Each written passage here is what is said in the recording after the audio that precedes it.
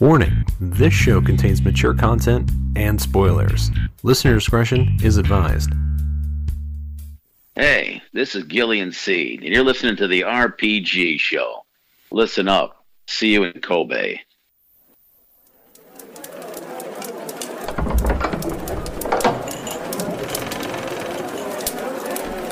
Greetings. Care for a story? One of heroes and villains? Of swords and sorcery? Of romance and treachery? We'll pull up a chair and have a listen.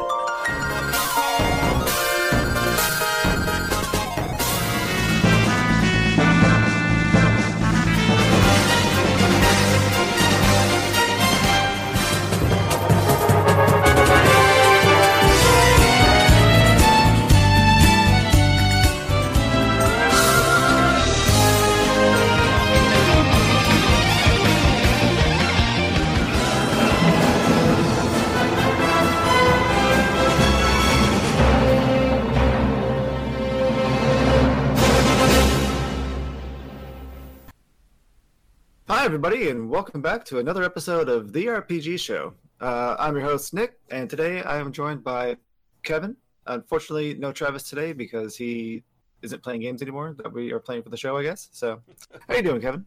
Good, how are you? I'm tired, but it is what it is. Yeah.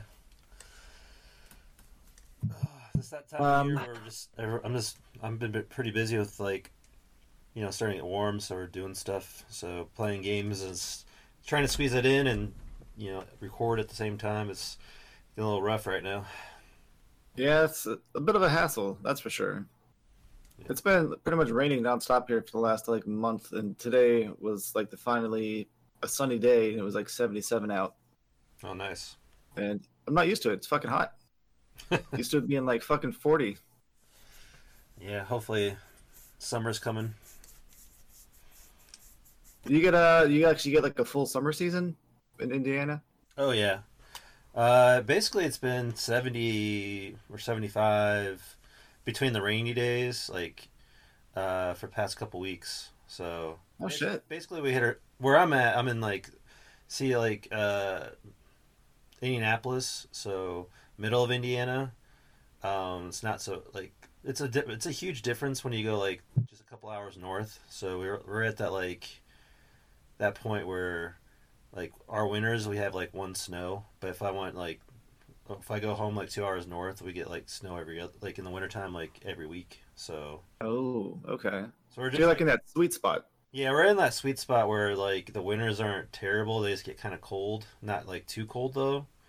I mean, we have a couple weeks a year, and then that's about it. So all right, that's cool. Yep. But I've been just kind of every weekend we've been doing concerts and going to the lake and stuff like that. So usually in the wintertime, I have a lot more time to just play the games because when she goes to bed I can just play whatever. But we're not home a lot now. So well, it's good to stay active and get out of the house or whatever. Yeah. Not that I would know, but you told me you just went on this outdoors thing you're telling me about. Yeah, it was my first time doing it. What was it called again? It's called orienteering. Orienteering, yeah. That was yeah. And everybody I've talked to about it, they're like, "Oh, what'd you do this weekend?" Typical whatever bullshit talk. And I was like, "Well, I went orienteering." And they're like, "What the fuck? You went outside? What the hell's that? What's orienteering?" And so I had to explain it. And pretty much for anybody that doesn't know, I guess it's billed as quote unquote smart hiking. Because it's hiking using your brain or whatever. I really didn't feel like I was challenged that much mentally when I was doing this because I did the beginner / intermediate course because I had never done it before, so of course it wasn't going to be that bad. But I think they've got 5 different difficulties or something. They got beginner, intermediate, advanced, expert, and something like that. And essentially, you're given a pretty much complete, detailed topographical map of the area that you're going to be hiking in, and throughout the area they've scattered checkpoints, and you have to use this finger. It looks like a USB stick, but it's not this finger reader thingamajig, and you go to the checkpoints. You stick your finger reader into the checkpoint to say, "Hey, I was here," and it pretty much keeps track of how long it took you from the start point to get to each checkpoint and finish the whole course. And I guess it's like a national sport of somewhere in Europe, and people compete to see who can get through the courses as fast as possible. And generally, I guess on the harder courses, like they have you like run through thickets and bogs and marshes and all kinds of shit to try to get the fastest time. So you have to wear like protective clothing, and I guess the maps are more difficult to read because they tell you you are required to have a compass so you don't get lost and shit. But the course I did was essentially like, hey, you're here at checkpoint 1, go to checkpoint 2, just follow the trail. You might have to go off trail for like 2 minutes, and then you're back on the trail. And it's like, oh, this was it was like hiking, but I had like a destination, I guess. So that was more motivation than just walking in a circle. Yeah. Well, at least you got out of the house. Yeah, the next I might do I was gonna do the next orienteering thing because they meet up once a month, Yeah. but it's like 2 hours away, and I'm like, I ain't driving that far for this. Yeah. Especially because you have to like, you have to pay like $20 to register to do it, and then the place they're doing it next is in a national park, and you have to pay admission to get into the park, and then pay to do the thing. I'm like, I'll just go to the fucking local park and walk around for an hour. Same thing. Yeah. So fuck it. Cool. So have you been playing anything besides Eiyuden and Triangle Strategy? No. So yeah, we're doing this episode of is Eiyuden Chronicle Rising, because you haven't finished Triangle Strategy yet, and I don't know how many times you want to try to finish. I finished it once already, and I mean, we can do the review after I finish it the first time, because I'm assuming the storyline is essentially the same, except for like the golden ending or whatever. But I can always look that up because I don't really care about spoilers. yeah, once you play through it once, like, and you did your own path, like, I don't think it's like there's branching paths, but they all kind of lead to like the same like three, like you get three basically, I guess there's 4 endings, but I'm also getting the vibe that like there's branching paths inside the main story before you get to the ending paths, but they all kind of feel like they give you like a weird side event, and then it leads back to the same thing happening no matter what. yeah, I think you're gonna be locked into like certain. I don't think you can like change like the beginning part where things like kind of go like basically go to shit, but which I figured they would put that in there. Maybe that'll come later. Who knows? But but I think it's like you can go. I think there's gonna be like 2 main branching paths, so I'm kind of just gonna do opposite what I did the first time. That's what I've been doing this one. Okay. And then you can like, there's like some recruitable characters, and like you don't know how many points you got into each system. Like there's 3 different like things you get points in based on decisions, and that determines which characters you recruit basically.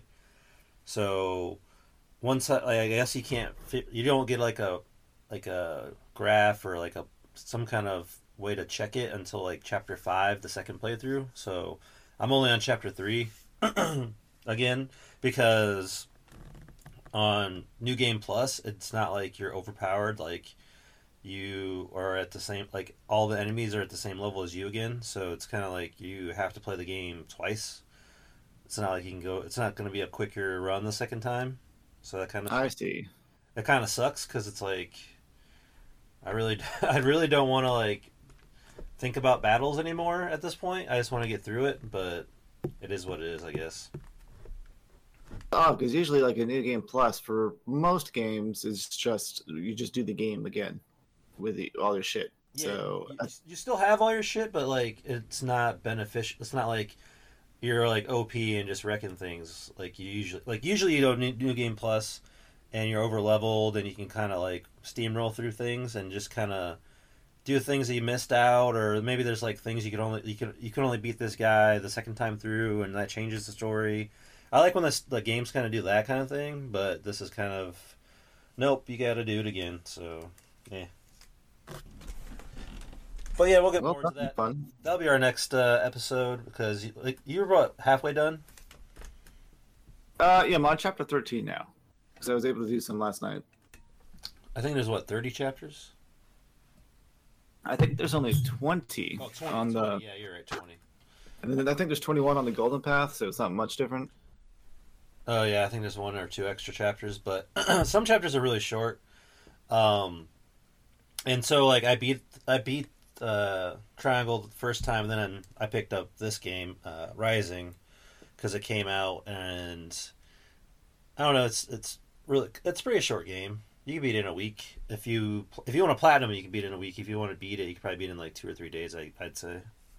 Yeah, definitely depending on how much time you're willing to spend on it. Like if you're willing to sit there for an entire day, like you wake up, you eat something, and then you start this game, and you put like 12 hours into it, more than likely you'll beat it. And that's being kind of generous because I think you can put 10 hours in if you're really speedrunning. Like I'm sure, like I saw that somebody had platinum in like 7 hours, so I'm sure if you skip all the dialogue and you already kind of know what the fuck you're doing, it doesn't take any time at all to beat it. But it took me like 16 hours to get platinum. Yeah, I think that's about what I had. So, I'm at it in this game. I did a couple extra runs just to kind of get resources and stuff more than I probably needed to. But because if you wait to the end, you get like it's easier to get resources than if you try to like when you're under leveled and fighting takes a little bit longer. Yeah, when I was playing it, I was playing to have fun with it. I wasn't really trying to grind anything. Right. So anytime we had a new fetch quest, they're like, "Oh, go back to the woods. We need you to get 3 mushrooms or whatever." I'm like, all right. And I fought everything on the way, even though technically you don't have to fight things. But I was like, well, I need the experience points, and they might drop shit. And it takes like a second to kill a fucking monster, so it's not like it's gonna be that big a deal. So yeah, that's how we got to where we're at doing this game first. So it'd probably be another week or 2 before we get Triangle, depending on scheduling. But yeah, well then we'll start your next game. You want to tell everybody what that is going to be? Sure. We're doing. Wait, what were we doing? Are you doing Outer Worlds? Outer Worlds. Yeah. Sorry, I couldn't think of it. Shit.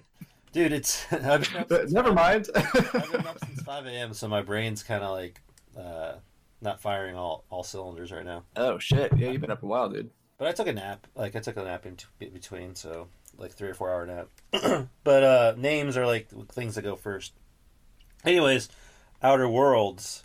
So I've been trying to play this game for like a couple years, but since we've been doing the show, I've been playing games for the show more than my own stuff. So I just kind of been playing other things that look more interesting, and finally, I think I'm at the point where I'm ready. Like it's at the top of my list. So I think I made a mistake because when I first was gonna play this game, it was between this and Outer Wilds, and I watched like a bunch of reviews on Outer Wilds, and like it was like got like a lot of good reviews, Okay. And Outer Wilds is it's a good game, but like story wise, it's not like there's not a lot there. You kind of like figure out the story as you go type thing, and it's not like you're in. I don't know. It's like Outer Wilds is like you're in like a Groundhog Day type time loop game, where every 20 minutes the world resets. So like you got to figure out why it's resetting, and you got like basically it's like trial and error till you figure things out. So it's like there's not a lot of story there, you know what I mean? Because you're just repeating the same stuff over and over again. Yeah. So I think I should have picked Outer Worlds because I'm more of a story, gamer. So, and I heard the story in Outer Worlds is really good. Like from what I read, like the writing's pretty good. Yeah, I watched Nicole play it when it released for a little bit. Like I wasn't trying to like watch her play because I don't watch people play games. But like I'd get some food in between like playing whatever game I was playing, and she'd be talking to NPCs, and they'd have the most like fucking outlandish, surreal dialogue, and I was like, wow, this is really making fun of all kinds of shit. and I'd be laughing at it, and she'd just kind of like whatever keep going through. I'm like, how are you not laughing at this? Good. I mean, Do you not have a sense of humor? Like, what the fuck? if you're laughing at it, that means I'll probably laugh at it. So, that's what I know. It's supposed to like people say it's like Fallout or something, and I think the developers of the Outer Worlds made the first Fallout, right? They're Obsidian. I'm not sure Obsidian. if Obsidian made the first Fallout. They might have. They might have made Fallout 1 and 2 and then New Vegas, but I'm not 100% sure. But they made like the good version of Fallout, because then it kind of went. They went to Bethesda, and they kind of Bethesda it. They put the game like basically they put up broken games and then they fix it as they go. And the story, I think, is not as good. The writing is not as good on Bethesda games, right? Yeah. It's kind of cliche. I don't know. Like they do a lot of cliche things, and it's like I don't know. The writing's like good, but not like clever or like I don't know, intriguing, or it's kind of matter of fact, where it's like okay, it's not terrible, but you can kind of see where things are going. So it looks like Interplay did Fallout 1 and 2, and then I guess they sold the rights or lost the rights or something. Or I guess Black Isle Studios was created to make Fallout 2.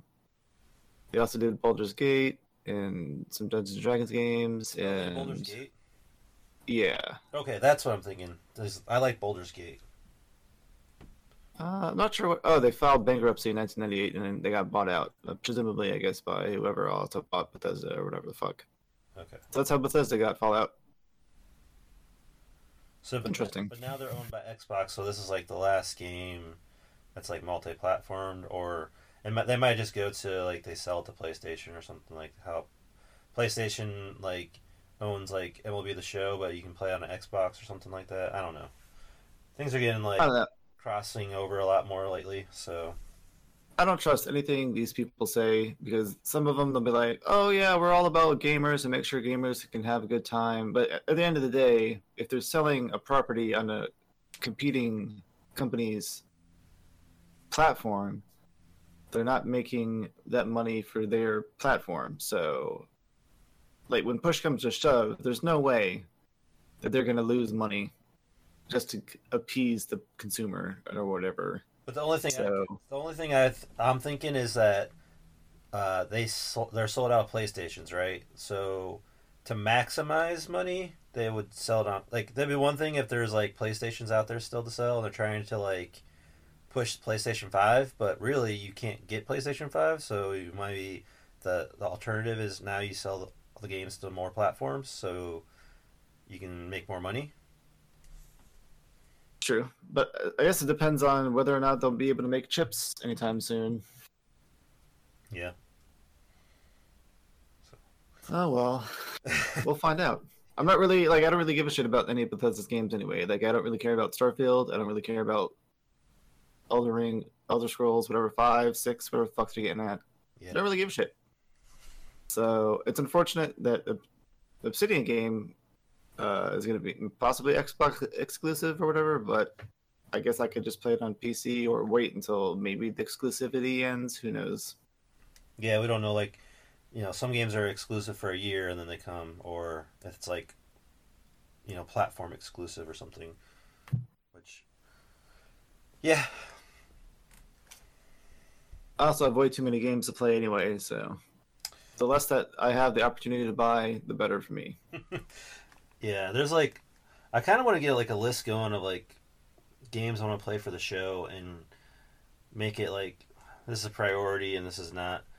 The only thing I know for sure is like Suikoden 5. I kind of want to do that like at the end of the year or closer to when 100 Heroes comes out.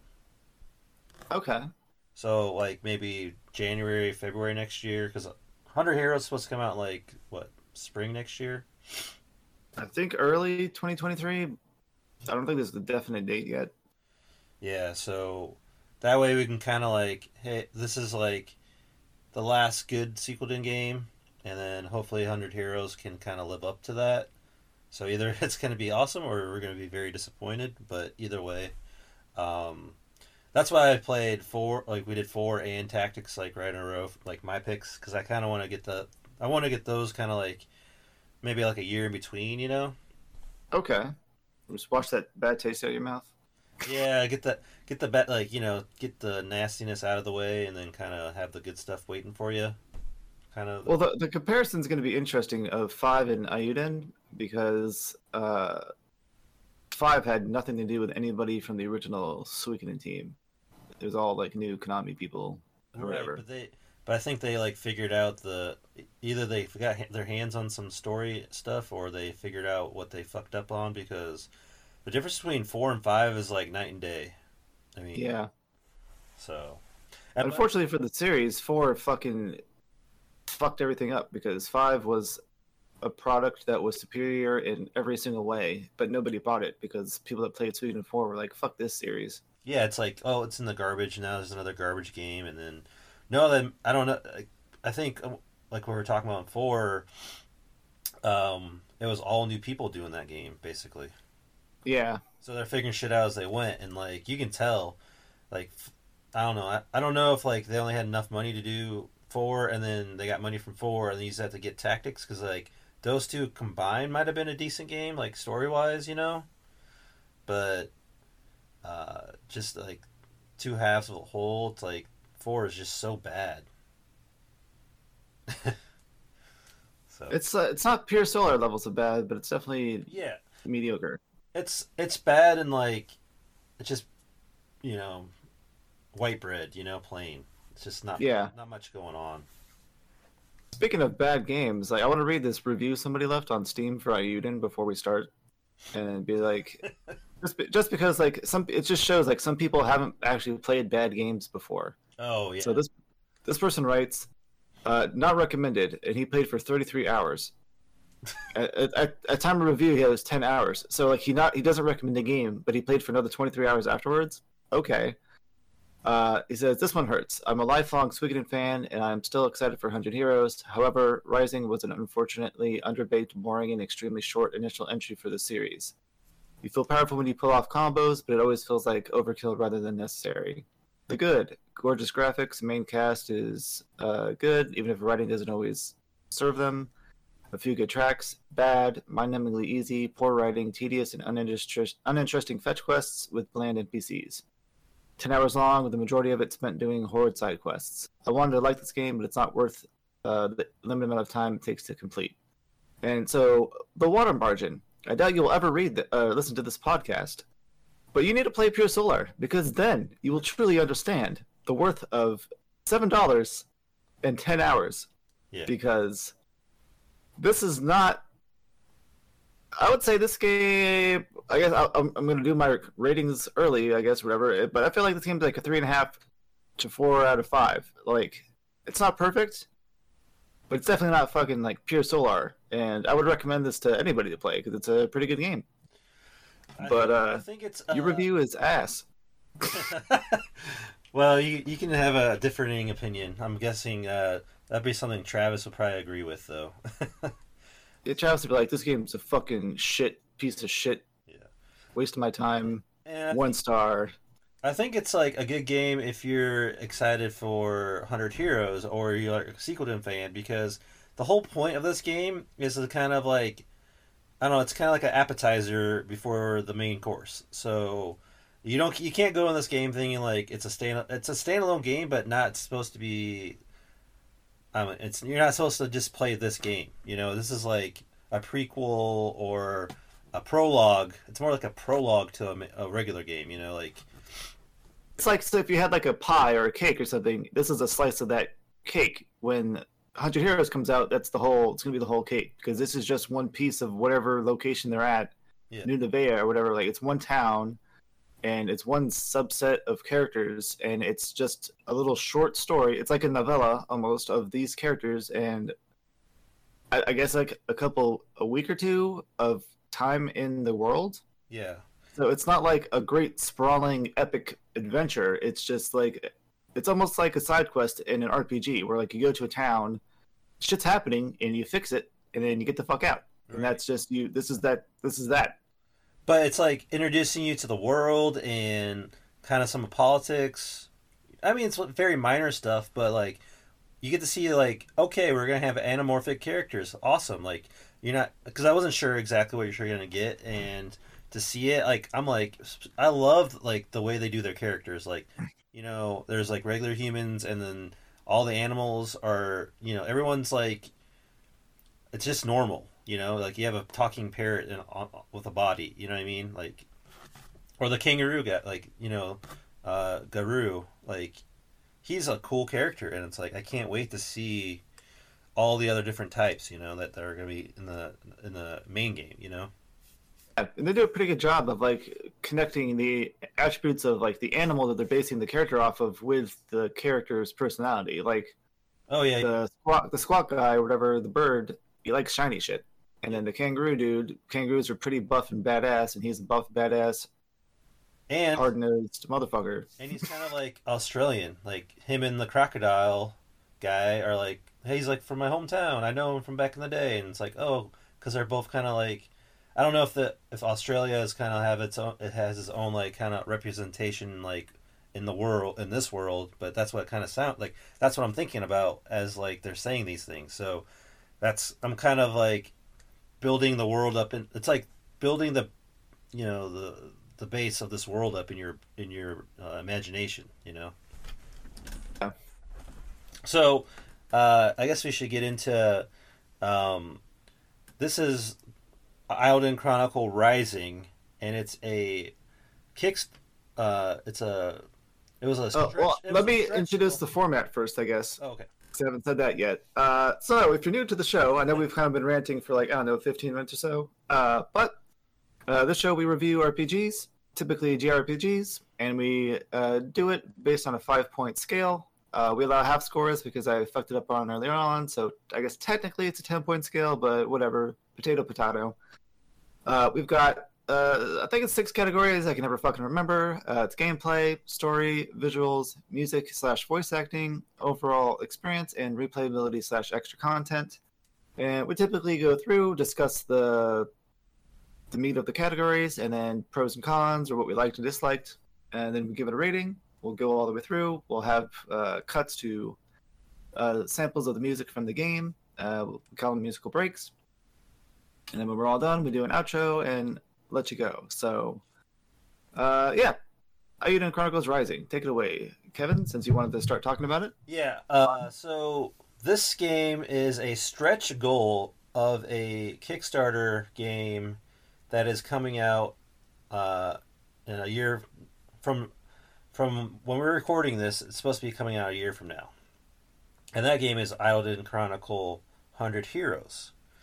And so the interesting thing about this whole series is that the original creators of Suikoden, and I think it's Suikoden 1 and 2, the ones that made that, like half of 3 before they got fired or quit or whatever the heck happened, are the ones that are creating this. They made a studio and they created this game.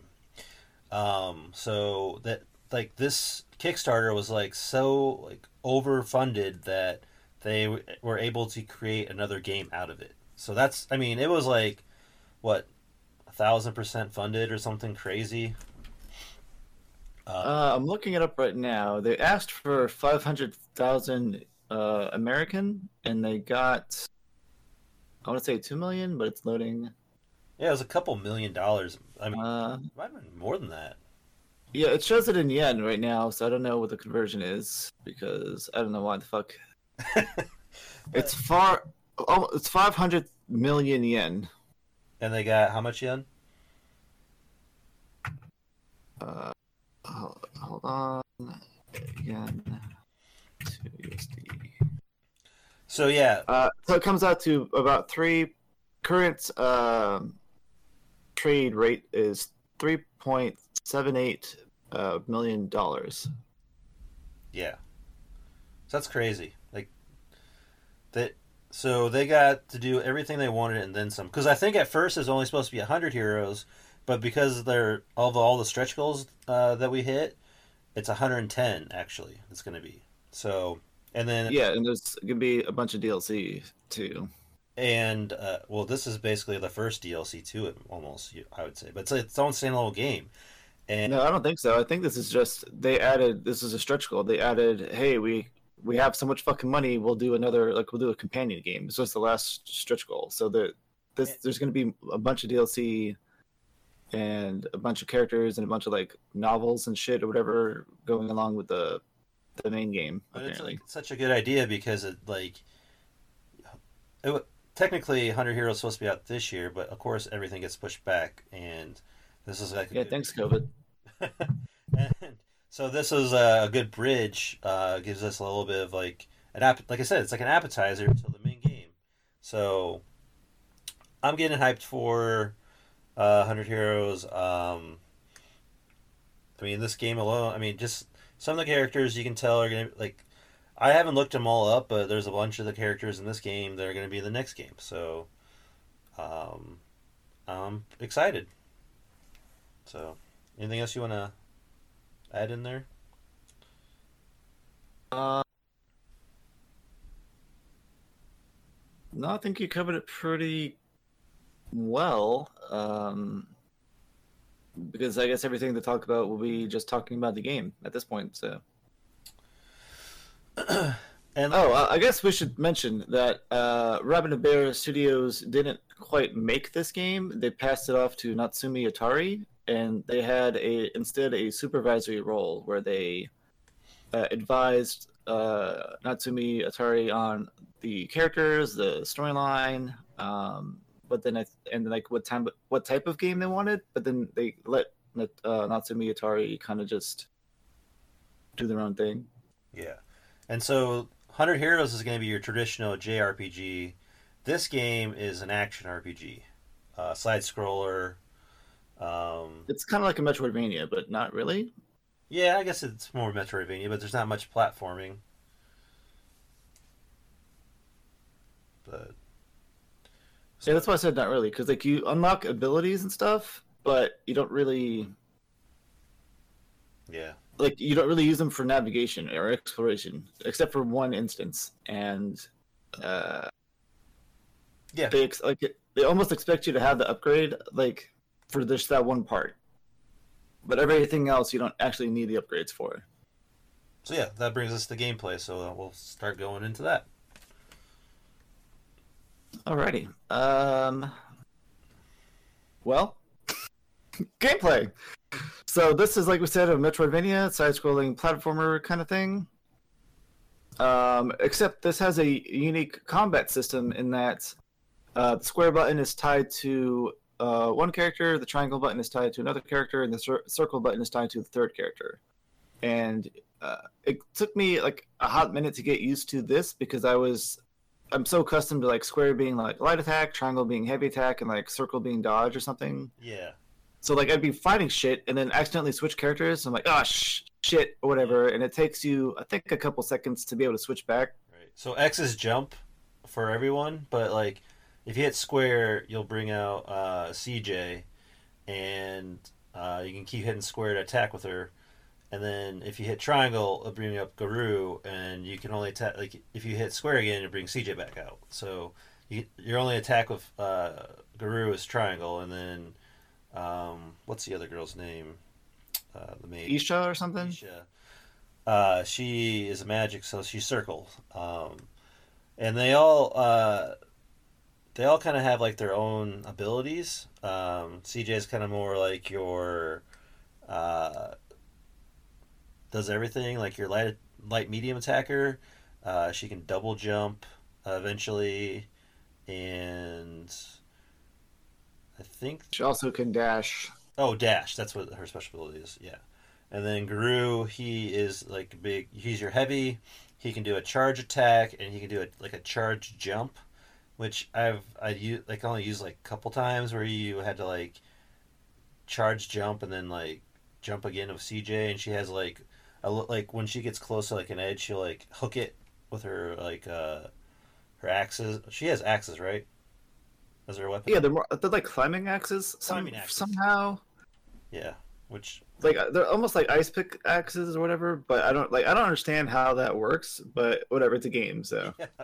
So she'll like hook onto it and you can get up. There's only a couple ledges like that you really have to worry about. And then Isha, or was it Isha? Can't remember. I'm pretty sure it's Isha. I wrote it down. Isha. Yeah. I'm not 100% sure. Isha, yeah, you're right. Okay. She has just magic attacks. She shoots like projectile style, and then she kind of she has like a teleport, which I didn't really use that much because I didn't really think it did much of anything. Like when you get close to edge, like with CJ, you can kind of switch to Isha and teleport maybe, but a lot of times it didn't really work. It was kind of a struggle to get like my fingers to do all that at once, you know. I think it was meant for more combat. Like if something got close to her, you could just teleport to dodge the attack. But I didn't use her that much. Never. Yeah. Well, yeah. Like if I was using her, I was on the other side of the screen hitting shit so they couldn't get to me. Yeah. Isha really you only have to use for one kind of magic character that has a shield, and you break the shield, and then you can go back to CJ. CJ is like the one you use the most, obviously, because she's the main character. But like, there's not really much need to use the other two as much, like barely at all, besides for combos and stuff.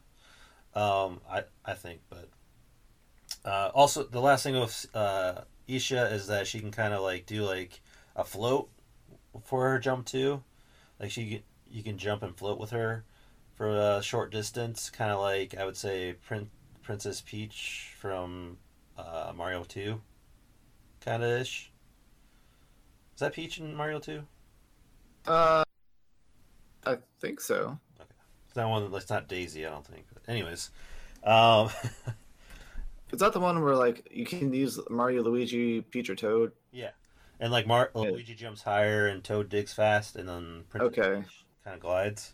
Yeah, I haven't played that shit in a long time. Well, that's kind of one of those ones that's ingrained in my brain because it's like from that part of my childhood where I played a ton. Yeah. I think it was based off another game, and they just made it Mario for America or something. Yeah, they just swapped out the characters. There's one thing you're missing about Guru, and that he can deflect projectiles from enemies. So yeah, there's a couple times in the game when they'll shoot like rock projectiles at you, and he can hit them back. And there's a boss where he shoots his arm at you. You can hit that back at him, and that's how you beat that boss in the mine. There might be something else we're missing, but I think that's for the majority of their moves, right? Elemental attacks. Yeah, I was gonna say that, but that's not really part of their moveset. That's just additional stuff you can change, like customizability. Well, besides Isha, like that changes her whole attack. So like, if she has ice, she'll shoot like icicles, and then fire, she'll shoot fireballs. And then if it's just nothing, it's just like little bubbles, right? Yeah, I think it looked like crystals to me, but maybe it was bubbles. I don't know. As soon as I got the ice rune, I just put it on her and I never took it off because I was like, oh, I can freeze shit. That's way more useful than anything else. Yeah. So. There's like what 5 stages? Technically, it's more like 4.5. Let's see. You got the forest, the quarry, the rune barrows, the frozen summit place, and the lava runes. But then there's another form of the rune barrows. Yeah. So each one of those stages, there's different like those monsters in those areas have specific elemental weaknesses. So it's not like a mix of them, you know what I mean? Like if you're on the ice level, what's it? Fires they're weak to. I believe so. So it had a weird because there's only 4 elements. There's fire, earth, wind, which is also thunder, and water, which is also ice. Right. And I think ice was weak to earth. Fire was weak to ice. Wind was weak to fire, and then Or no. It was fire. Fire was weak to ice. Earth was weak to whatever. They're all weak to something. I don't know because I just stuck the Earth rune on CJ, and then the Ice rune on Isha, and then I swapped Garu with the Wind and Fire when I needed to break an elemental blocking path thingamajig. So I didn't really play with the elemental system too much. Yeah, you really need to do it like when you had to figure out how to break those like barriers, you know. That's Yeah, that's the only time you really need to have elements on your equipment. yeah. You can also, so speaking of them, the way that it works is in this world, instead of in Suikoden how you just had runes, and you can have a rune on your left arm, right, or left hand, right hand, and head. In this world, at least so far as we've seen from this game, you now have rune lenses, which are some kind of magical energy that are crystallized into solid form or something, and you can put runes in them. So far, we've only seen runes that are of elemental type. So each one of the characters gets a rune lens, and you can have one for your weapon and also for your armor. And the one that you put in your weapon obviously changes the attack type from neutral to whatever element you put in. And then you put it in your armor, and it changes it from neutral to whatever element the armor or the element of the rune that you put in the armor is. And you get improved defenses versus the element that it's superior to. So you take like it doesn't tell you like a percentage or a stat. It just says you take reduced damage from, like, if you have Earth, you take reduced damage from whatever the fuck it's strong to. I can't remember. But you really don't. It doesn't really matter because the game is kind of pretty easy enough where it's not necessary, even on like hard. Yeah. So I've turned the game on. So the elements are each element has its own weakness. Earth is weak against wind. Wind against fire. Fire against water. Water against earth. So it's kind All of, right. it's kind of yeah. So wind is weak against fire, which normally that's not the case, right? I think normally it's weak against Earth, or it's one of those two have some kind of interplay. Like I think normally in games, like water beats fire. Yeah. And then fire beats. Maybe fire does beat wind normally, and then wind beats Earth, and then Earth beats water. I don't know. Now I'm all fucked up. Well, anyways, it's not normal. It's something's messed up with it. But anyways, but yeah, that helps. Like, so to equip rooms, you have to first get a rune lens, which I think you find with the first one, and I think you might find all three of them for your characters. Yeah, like when you defeat some bosses and they'll drop a rune lens because CJ is trying to find the biggest rune lens she can for her village or whatever the fuck. Yeah, for her rite of passage.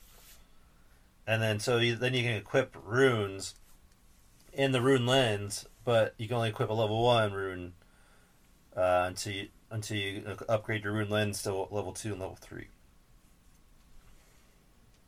So I'm sure it does something, but I didn't notice. I was doing enough damage to kill shit in like 2-3 hits anyway, so. Yeah. Except when you're using an element in your weapon that is weak against whatever element you're fighting, they need to do half damage, and it's really noticeable. Yeah, that's true. Then you just switch characters. It's like, all right, whatever. I think also Isha can do a charge attack with her magic too. But Can she? yeah, I just did it. Yep, she can. Oh, I never used that. Interesting. So you can charge. But the thing is, it's like only time you would probably use that is on bosses, but usually bosses are moving too fast, and like the last bosses of the game, like she just gets wrecked so easily. So The last boss was the first time I struggled with the boss. Yeah. I still won without dying, but I was like, whoa, shit, my dudes are getting their ass kicked. Yeah, I actually had to use some items to like heal myself because I didn't realize that like the um the last boss was like healing itself all the time. And like, Well, yeah, so it's the first time in the game where it actually has mechanics you're supposed to like figure out. react to, because everything else it has like one attack, and then you like respond to the attack or whatever. Well, I would say like the one the stone boss where like you have to like hit the rocks back at him. You kind of have to figure that out, I guess. Well, yeah, but that one's kind of as long if you stand away from it, it like shoots a thing out, and it's got the little indicator that says it could be hit. And you're like, oh, okay, that's what I do. Right. Yeah. But with the final boss, it drops shit on the ground that hurts you if you stand in it. It drops zombies all the time, and you can't hit it until it brings its body down, and then it charges up an attack that hits you. I don't think you can dodge it if you're trying to attack the thing because it has like what 5 seconds where its head's down, Yeah. and you can actually deal damage, but the whole time it's charging an attack, and you're gonna take a big hit because it does this like circle thing that comes out. And I guess you could technically dodge through it, but if you're doing that, you're not doing damage to the boss. Yeah. So my dumbass was just like, fuck this, and I just kept attacking it, and I took a big chunk of damage every time. And like you, I didn't realize it was killing the zombies at the same time when it did that circle thing, and then absorbing their health, because I was like, I thought it did more damage than this. What the fuck? Yeah. Yep. But yeah, I mean that was a good that was a good boss battle. I didn't have many issues with any of the boss battles. Sometimes they felt like just like decent. I guess most of the time they just felt decent. Like there wasn't a time where I was like, "Oh, this is I think making me have to think." The weakest one's probably that ice the snow mountain one where you're just hitting the faces and like dodging a little bit. It doesn't seem like that complicated. I was like, this kind of sucks. But well, yeah, because it's got the two heads and they each do something different. Like one that summons floating ice shit things that blow up on you or something. Then the other head shoots like ice on the ground, and you just got to jump over it and stay in the air. It's like, okay. It was only annoying because you had to stay in the air to hit the heads. I'm like, all right, this is dumb. So yeah, there's 5 bosses in the game. Yeah, you got the tree, you got the golem, you got the ice guy, you got the lava snake thing, and then the final boss. Well, and you also have the before final boss, which I guess counts. And each one of the bosses you can fight over and over again. You just gotta make your way through that part of the stage. And they drop like one unique item, which I think you need a couple times to upgrade your weapon to max. Also for the fetch quests. Yeah. So character growth, I guess we can move on to that since that pretty much covers the battle system unless there's anything else. I think that's no, I think that's we didn't really go in depth on the link system. Oh, and yeah. That's pretty much just you start the game with the ability to do 2 link attacks, and then as you grow the town, you get more. And then at the end of the game, if you get all of the stamps, you get this bond of friendship or something, and it lets you do infinite link attacks. But I never really used link attacks very much because I preferred having control of my character. Yeah. But essentially, if you're in the middle of a combo and you switch to another character in the middle of the combo, you have to do it at the right time. Like there is some timing to it, but you'll switch out to the character and they'll do a special attack. And then if you do an attack with another character and you still have like an empty link, thing icon, the only time I ever you can do another one. The only time I really used it, it's when you're fighting those monsters with the big shields. So I start attacking with CJ, and then I'd go to Guru so he can break the shield, and then back to CJ, and then I just try to like get to 5 to kill it. But by the time I got to like the 3rd link, he was already dead. I just did the rest of the links just to, max it out. But when I was fighting things, I would just try to switch to, like, if they had a shield, I'd switch to Gru and break the shield and then switch to CJ without doing a link, because I felt like her link attack did like half the damage, and I could just sit there in front of the enemy while it was stunned for like 2 or 3 seconds and do like triple the damage.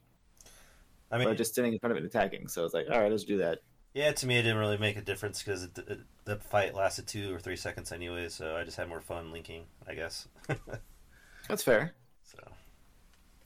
But yeah, that's basically a battle system. I mean, I would say it's enjoyable. It's not like super in depth or anything. Like, kids can play this game and pick it up pretty easily and have fun. If you're like 10, this would be an awesome game. You know what I mean?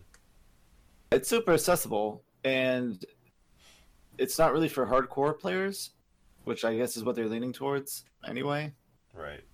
Because they want to get as much exposure for the series as possible, I would assume. Yeah. And so the best way to do that would be to have it be accessible to as many people as possible. And there weren't any, like, I know this is like storyline stuff, but there weren't any like hard-hitting themes or anything like that. It was just like a perfectly delightful experience. Yeah. That's the best way I could say it. So character growth, you just gain experience by killing monsters, and you level up. I don't know if there's I think it just goes up every time you level, right? The amount of experience you need? Yeah, or is it the same? No, it definitely goes up. Because you have to play on hard pretty much to where you get like double or triple experience points to level, like to actually hit the higher levels. So yeah, if you look at the stats, there's a stats page, and it'll show your XP out of how much you need to get the next level up, and then you max out at level 50. So like my CJ is at level 50, and XP is 0 out of 0 that she needs. So,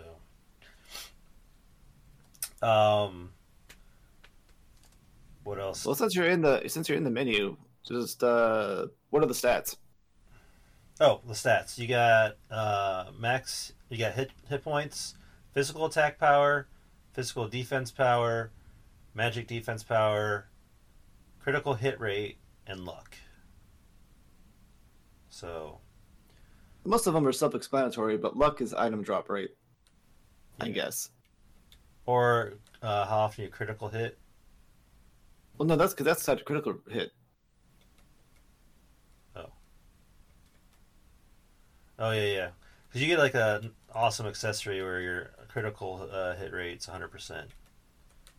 So that's pretty nice. Yeah, it says every hit's a critical hit, and then it just gives you 1,000 or 100 critical hit rate. So you get my at one point my CJ had like 200 something critical hit rate, and it's like I wish this would work like some other games where if you have a higher over 100% critical hit rate, it does like a double critical. That would have been cool. Not necessary though, I guess, in this game because you're already ready. No. Speaking of things that aren't necessary, in addition to growing your character stats through leveling up, there's also a restaurant tavern thing that you can unlock recipes in, and each recipe will not only restore your health but also give you a very small to okay amount of stats for a particular stat that you are wanting to increase. So I guess it's technically possible to have like completely maxed stats eventually if you want to, but definitely not necessary. Yeah, so that's permanent stat increase, right? Yeah. Yeah. Once I just kind of like assumed that because I never saw it go back down, but I didn't really like look into it. But I just kept giving it to CJ, so she'd just be like max and everything. So her attack power is like 1126. And then Guru's is 80, and he's supposed to be the heavy. Oh shit! So I just kept giving her all the things. So yeah, that's about it for character growth, I'd say. Well, I think we should combine character growth with shops because they're pretty much intertwined. Okay. Because, well, for the most part, you have a smithy, you have a weapon shop, and you have an armor shop. And you need to do stamp sub-quest things, whatever, to unlock more items in each one of the shops. And the smithy lets you upgrade your weapon. Or I guess sharpen, if that's what you're used to in Suikoden. And the weapon shop allows you to unlock a different weapon, but it's not different because it's the same weapon. It just has a different color, and it essentially just it gives you a slight stat increase, but then unlocks a different ability for that weapon. Yeah. So the smithy fortifies your weapons, is what it says, and armor to improve their performance, and then the weapon shop upgrades your weapons by making them more lightweight and easier to use, unlocking new attacks. And then the armor shop increases your freedom of movement, your defense, and the amount of actions you can perform by upgrading your armor. And these are where you go to get new abilities. Like you don't have the option to double jump, you don't have the option to dash, you don't have the ability to attack up or down until you upgrade your equipment. Yep. So it's kind of a cool, interesting system. There's also the inn, where you can take a bath and you get some upgrades, basically, depending on what kind of bath you take.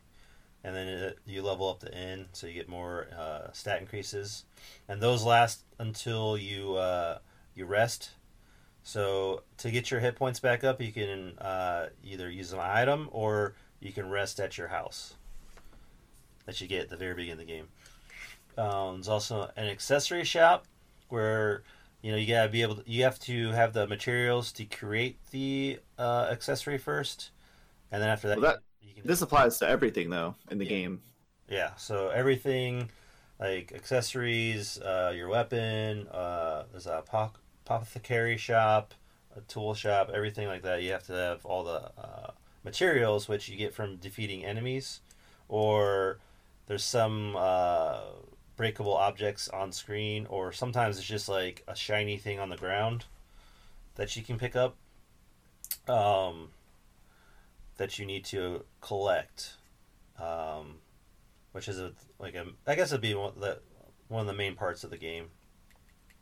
But going back to shops real quick, there's an apothecary where you get healing medicines and kind of stat increase things you can use. The tool shop, which is where you can upgrade your axe, so you can when you cut lumber, the trees down, you get the different upgrades. There's 3 levels of lumber you can get based on your axe skill.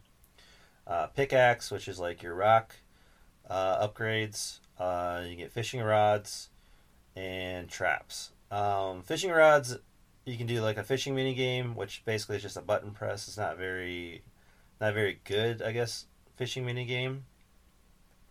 I forgot that was the mini game. Almost. And then there's traps where you can set a trap down in certain parts of the map, and then it's a chance of you catching a something, and you get meat that you can use to make food with. And the chance is fucking low as shit. The amount of times I'd go into a dungeon, I'd put down 10 traps, it felt like, and it'd come out and it's you got 1 meat. I'm like, how the fuck? I put 10 traps down. All right, let's see how it is. There's a pawn shop where you can sell your items, and then there's certain items you get in the game where you only just they don't do anything. You have the whole main point of them is to sell them. There's coins and stuff like that you can sell. Fossils and old trinkets and shit. Yeah. The trading post, where you can trade for upgraded materials. If you have a bunch of the lower version, you can upgrade them, or where you have your every 5 stamps you get a different you get something from the trading post guy. The bag maker, where it basically upgrades how many resources you can hold. Or also your snowpack. Yeah, the snowpack, which holds your potions. So I think you start off with 5, then it upgrades to 10, then gets to 15. The rune shop, where you can buy the upgraded runes. The lens forge, where you upgrade your rune holder, your lens. Rune lens is. There's a farm where you can get different vegetables and fruits and stuff. And then the pasturage is where you get milk and pudding or yogurt and some other kind of foods. So yeah, there's a lot of different shops in this game, which you start with no shops, and you kind of build up this town, which that's kind of a fun thing I like to have in games where you kind of start with a shitty town, you build up the town to be awesome. I mean, it's not like the most unique thing in this game, or it's not particularly amazing, but it's just kind of scratches that itch I have sometimes. Okay. I had a problem with it only because I understand what they were calling back to with like Suikoden, Yeah. where like you have the castle that gets built up. But with Suikoden, it only gets built up because you recruit people. In this game, it gets built up because you do a bunch of bullshit fetch quests for people. Yeah. Like, if I have one gripe, it's that I wish the quests were more like either they were way less or that they were way more engaging. Because sometimes you get a quest and it's like walk one screen to the right and talk to an NPC and come back. I'm like, why are you wasting my time? Well, they probably had to build up the gameplay time on this thing, so.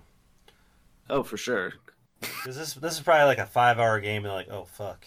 All right, throw in the fetch quest. So yeah, that's I guess that's a disclaimer I would say. Like, if you're not a fan of the fetch quests, and they're not bad, but there's a lot of them. I think 160 stamps. Yeah, but some of them you get from the main quest, so probably 140, I would say, fetch like side quests. Yeah. So yeah, there's a stamp system which is part of the game where you get stamps for doing the fetch quests, and like I said, there you go to the trade post to kind of like collect on those. At first, it's part of the story where you have to do so many before you can go into the actual like main dungeons and stuff. What else on gameplay are we missing?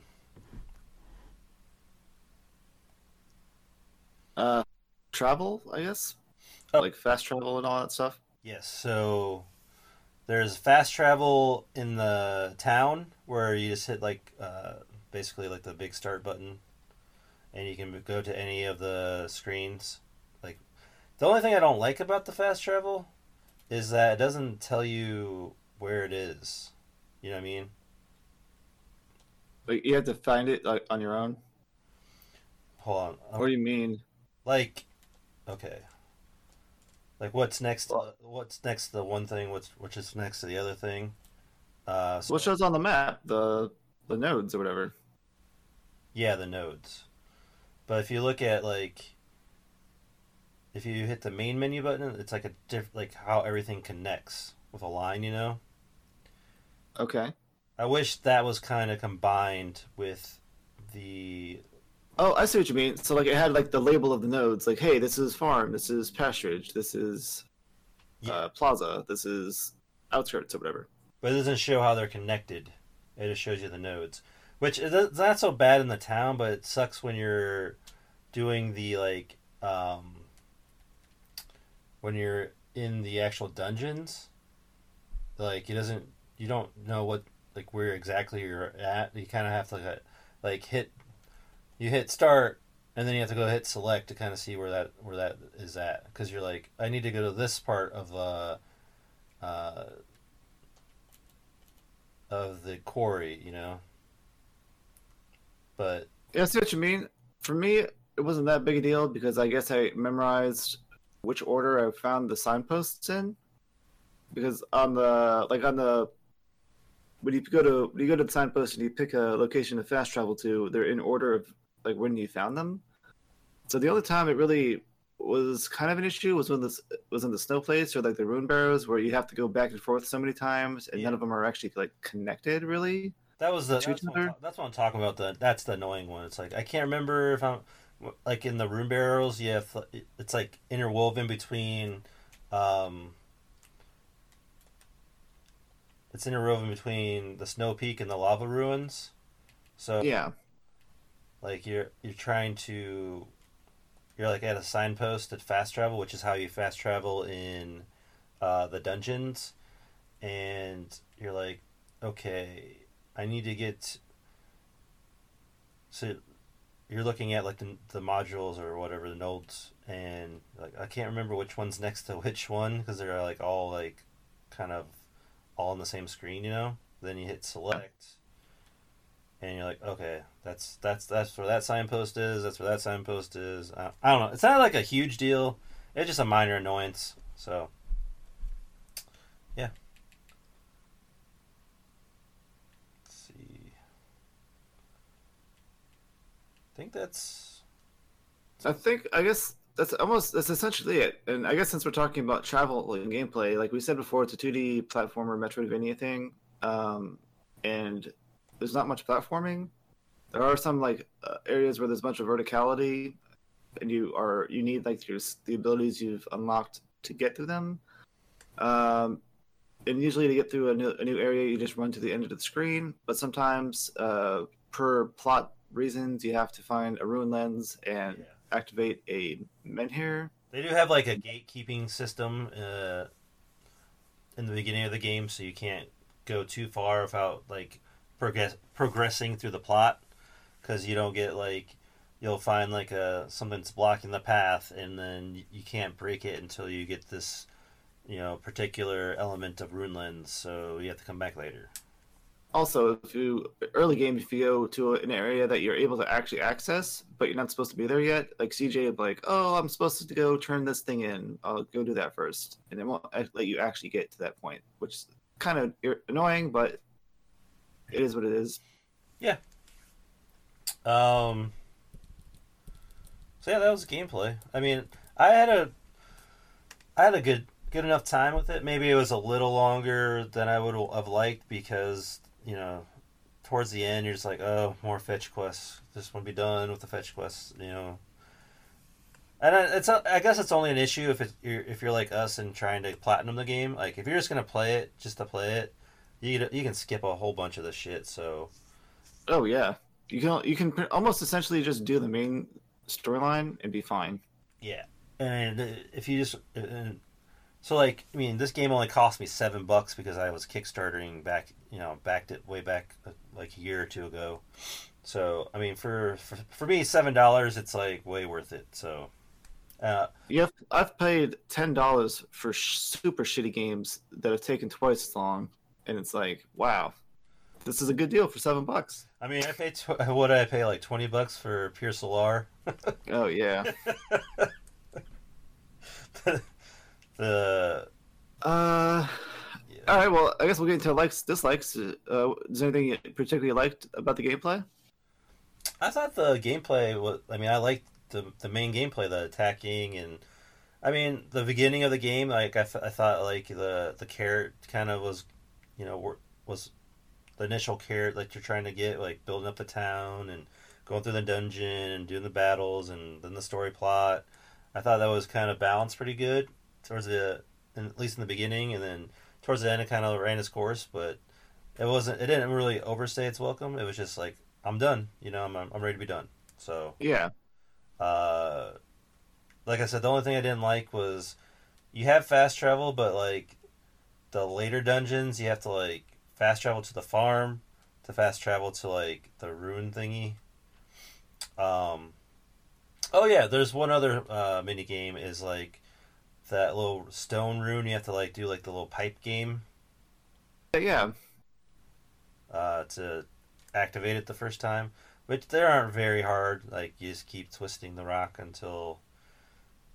If you ever played like the PC game Pipes, where you like connect the pipe from one end to the other, that's what that is. So. I've also used it in BioShock when you're hacking stuff. Yeah, BioShock, yeah, that's what. Except you're not like on a time limit or anything. It's just like you can literally just stay open for 10 hours or whatever if you want. If you're really stuck, like, but you just spin the squares around. Yeah, there's only so many squares, so it's not going to take you forever. I mean, like I said, a 5-year-old could probably figure it out too eventually.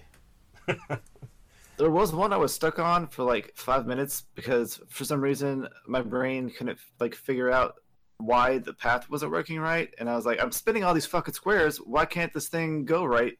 Yeah. And there's like some alternate like route that my brain wasn't thinking about, and like in the far like corner or something, and like I just rotated the square over there once, and it's like, oh, it's done. Yeah. I was like, what the fuck? Okay.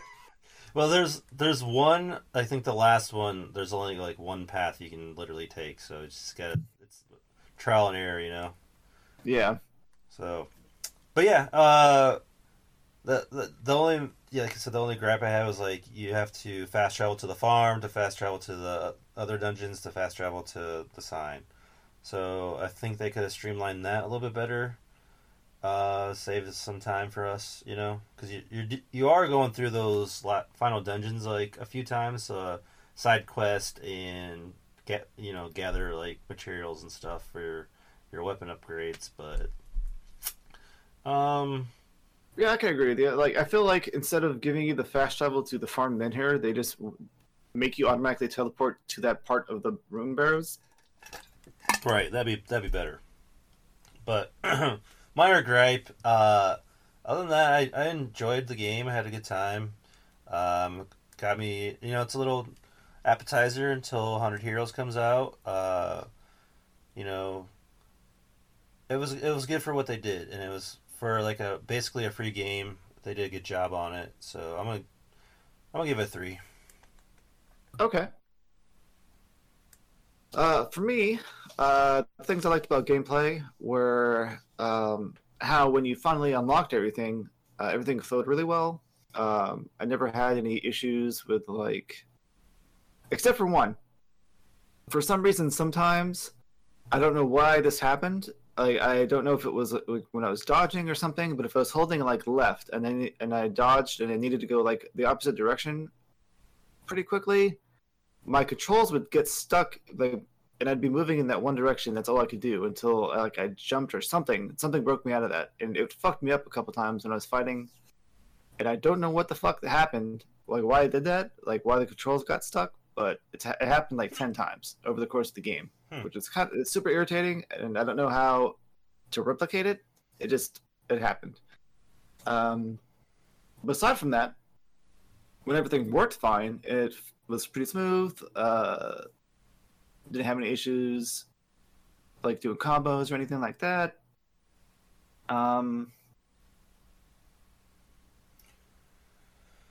As for dislikes, I hate in these kind of games where you pretty much start off with jack fucking shit with the ability to do anything, and you gradually unlock shit, and then it makes the game good.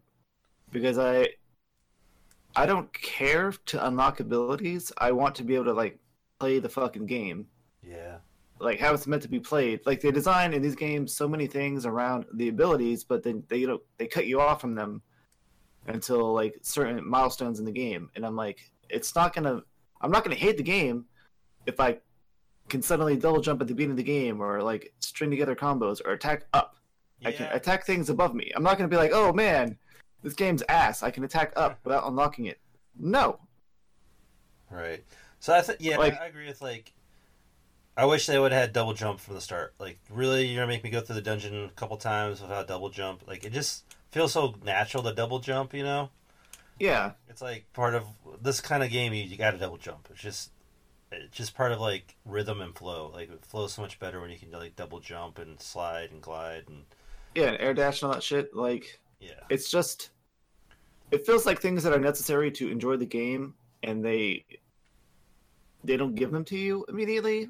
Mm-hmm. And it's always my problem with platformers. They make you have to wait. It doesn't matter what platformer it is. They make you wait for these upgrades that are almost quality of life essential. Yeah. Because they make everything just feel so much better playing the game. The amount of fun I have playing a platformer at the end of the game is greatly enhanced versus the beginning of the game, because it feels like a fucking drag. Yeah, I get that. But I mean, I guess that's the way they do them, and people fucking love that shit, so it's never gonna change. I would personally like to see something instead of when you upgrade your weapons and armor and getting more abilities. I would have liked if that unlocked just a different a slot for a rune or something, and you could press a button to hot switch or whatever between the two different rune elements you have on your weapon, so that you don't have to go to the menu and then equip a new fucking ruin onto the weapon, and then back out of the menu because that's clunky too. But whatever, the game was fun enough for what it was, and I guess I'm just nitpicking. Yeah. So it's not like a masterpiece or anything, but it was really enjoyable. And aside from the one like bug I had, nothing felt awful for the type of game that it is. And I'd give gameplay a 3.5.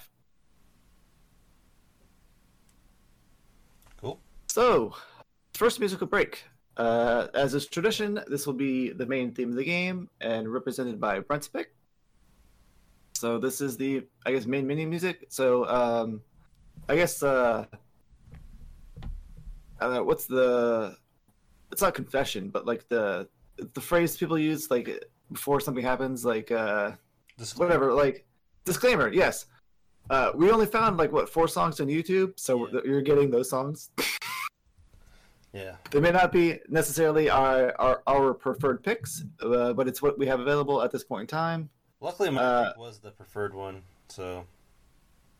Yeah, I mean, I like. We'll get into this in the music voice acting section, but I liked most of the music. So like all of them are okay song picks. It's just I would have preferred different ones for my personal preference, kind of thing. But here is the main menu music.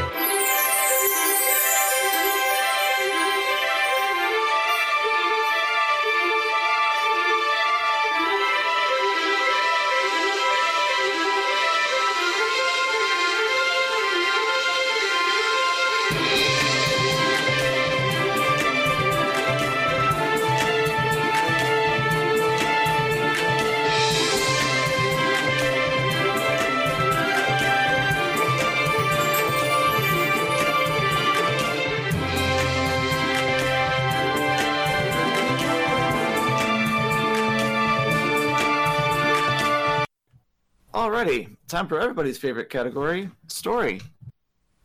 I hope you have your pillows and tea and whatever the fuck else you need to fall asleep, because really that's what everybody does for story time. The story is pretty short, so it's not bad. And I'm talking to you, Blaine, you bastard. What? I'm just calling out Blaine because he was fucking snoring last time I did the storyline thing Was he for really Pure snoring? Solar. Yeah, he was on the fucking. He was snoring on his phone. I don't know. He's like, "Oh, I fell asleep." I was like, "Okay, all right." I know I'm boring, but goddamn. He's old. So He's old, so everything. I mean, he can fall asleep probably pretty easily at this point. yeah, I guess so. It's like 40s, I guess. Yeah. 42. Fucking old ass. Goddamn. All right, story. So this is, I would probably say, 30% of the game.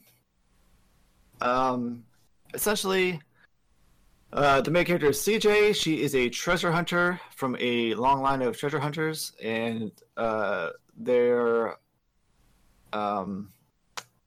right of adulthood is to go and find a treasure greater than your ancestors found. So for CJ, that is her dad found a giant rune lens, and she has to go find one that's even bigger. And I guess news came out about this town that recently had this underground dungeon thing, come out of the ground, I guess from an earthquake. Yeah, there's an earthquake, And and they- they found like old ruins, I guess. Yeah, they had a group of villagers go in to try to explore it, and none of them came back. Well, I guess one person came back, but the mayor of the town went missing in there, and so his daughter has become acting mayor, and she put out a notice that they want because the town got fucked up somehow, like all the buildings are destroyed and shit, and they want adventurers to come in to explore the ruins, and anything they find they can keep, but they have to give like 30% profit back to the town. And you also need a pass to get into the dungeon, and that costs like, I don't know, 100K or something. And that's just the girl trying to get money to bring the town back to its previous state, I presume. So, yeah, So Isha is the girl you're referring to, and she is the acting mayor who becomes a party member later. yes. They also call her rapacious a lot, which is a word I hadn't heard in a very long time. And they use it a lot. And I don't know if it's the wisest decision in this current political, social climate, because most people I know that when they find a new word, they don't actually look up the new word to understand what it means. And instead, they take it on base value, I guess. So rapacious sounds kind of like rape. Oh. So I would assume people are, I guess, misreading things. So what does rapacious, Potentially. what does rapacious mean then? It's an means greedy. Oh. I was just kind of going off context that like she's kind of good at like getting money from people. That's kind of what I took it as. Yeah, I guess like the context is that like they do a rapacious person does things to extract the most value out of situations as possible. That's what I kind of figured out from context. I didn't look it up. Yeah. It's just I like last time I heard that word was in a novel a very long time ago, and I was like, whoa, I haven't seen that word in a long time. And so I like when games do that because like I initially learned how to read as a mix between like gaming and reading books. Yeah.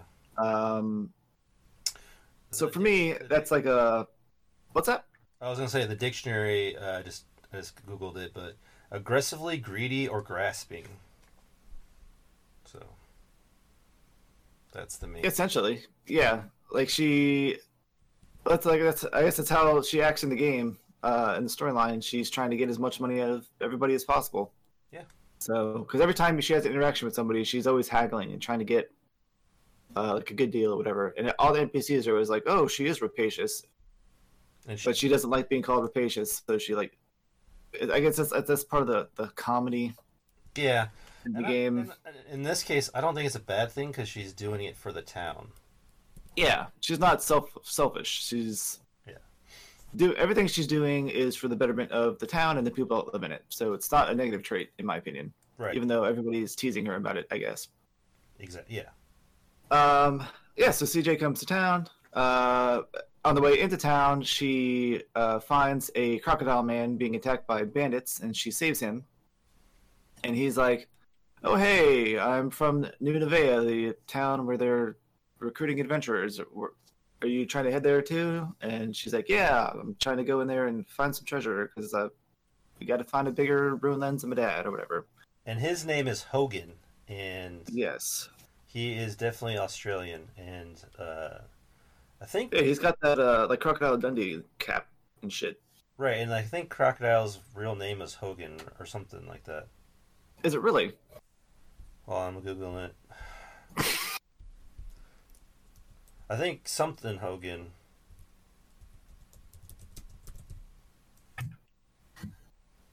So Paul Hogan. Yep, there you go. Oh yeah, okay. So I was like, "Oh, I see what you did there, translation team. Nice."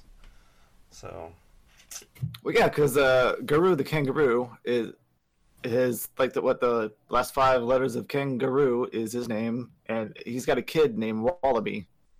yeah, Which is I guess another type of marsupial. It's not. I don't think it's a kangaroo, but it's. Let's see. yeah. So yeah, Wallaby is just a smaller kangaroo almost.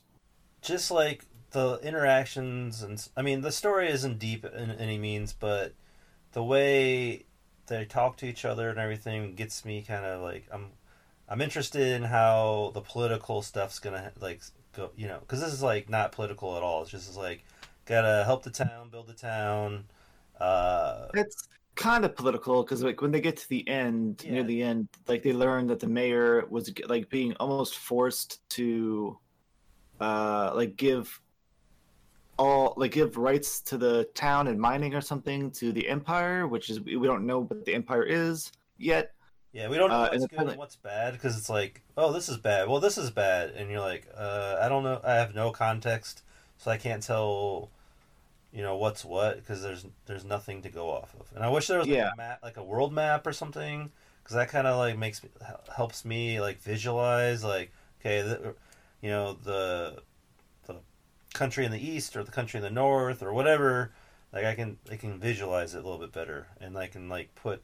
I need to kind of like pictures with it, you know, to remember. Definitely. So It's like it's unfortunate that they reference like an overarching plot Right. when we don't actually have any experience with that yet, because this is like a self-contained story, but it's like this is not really.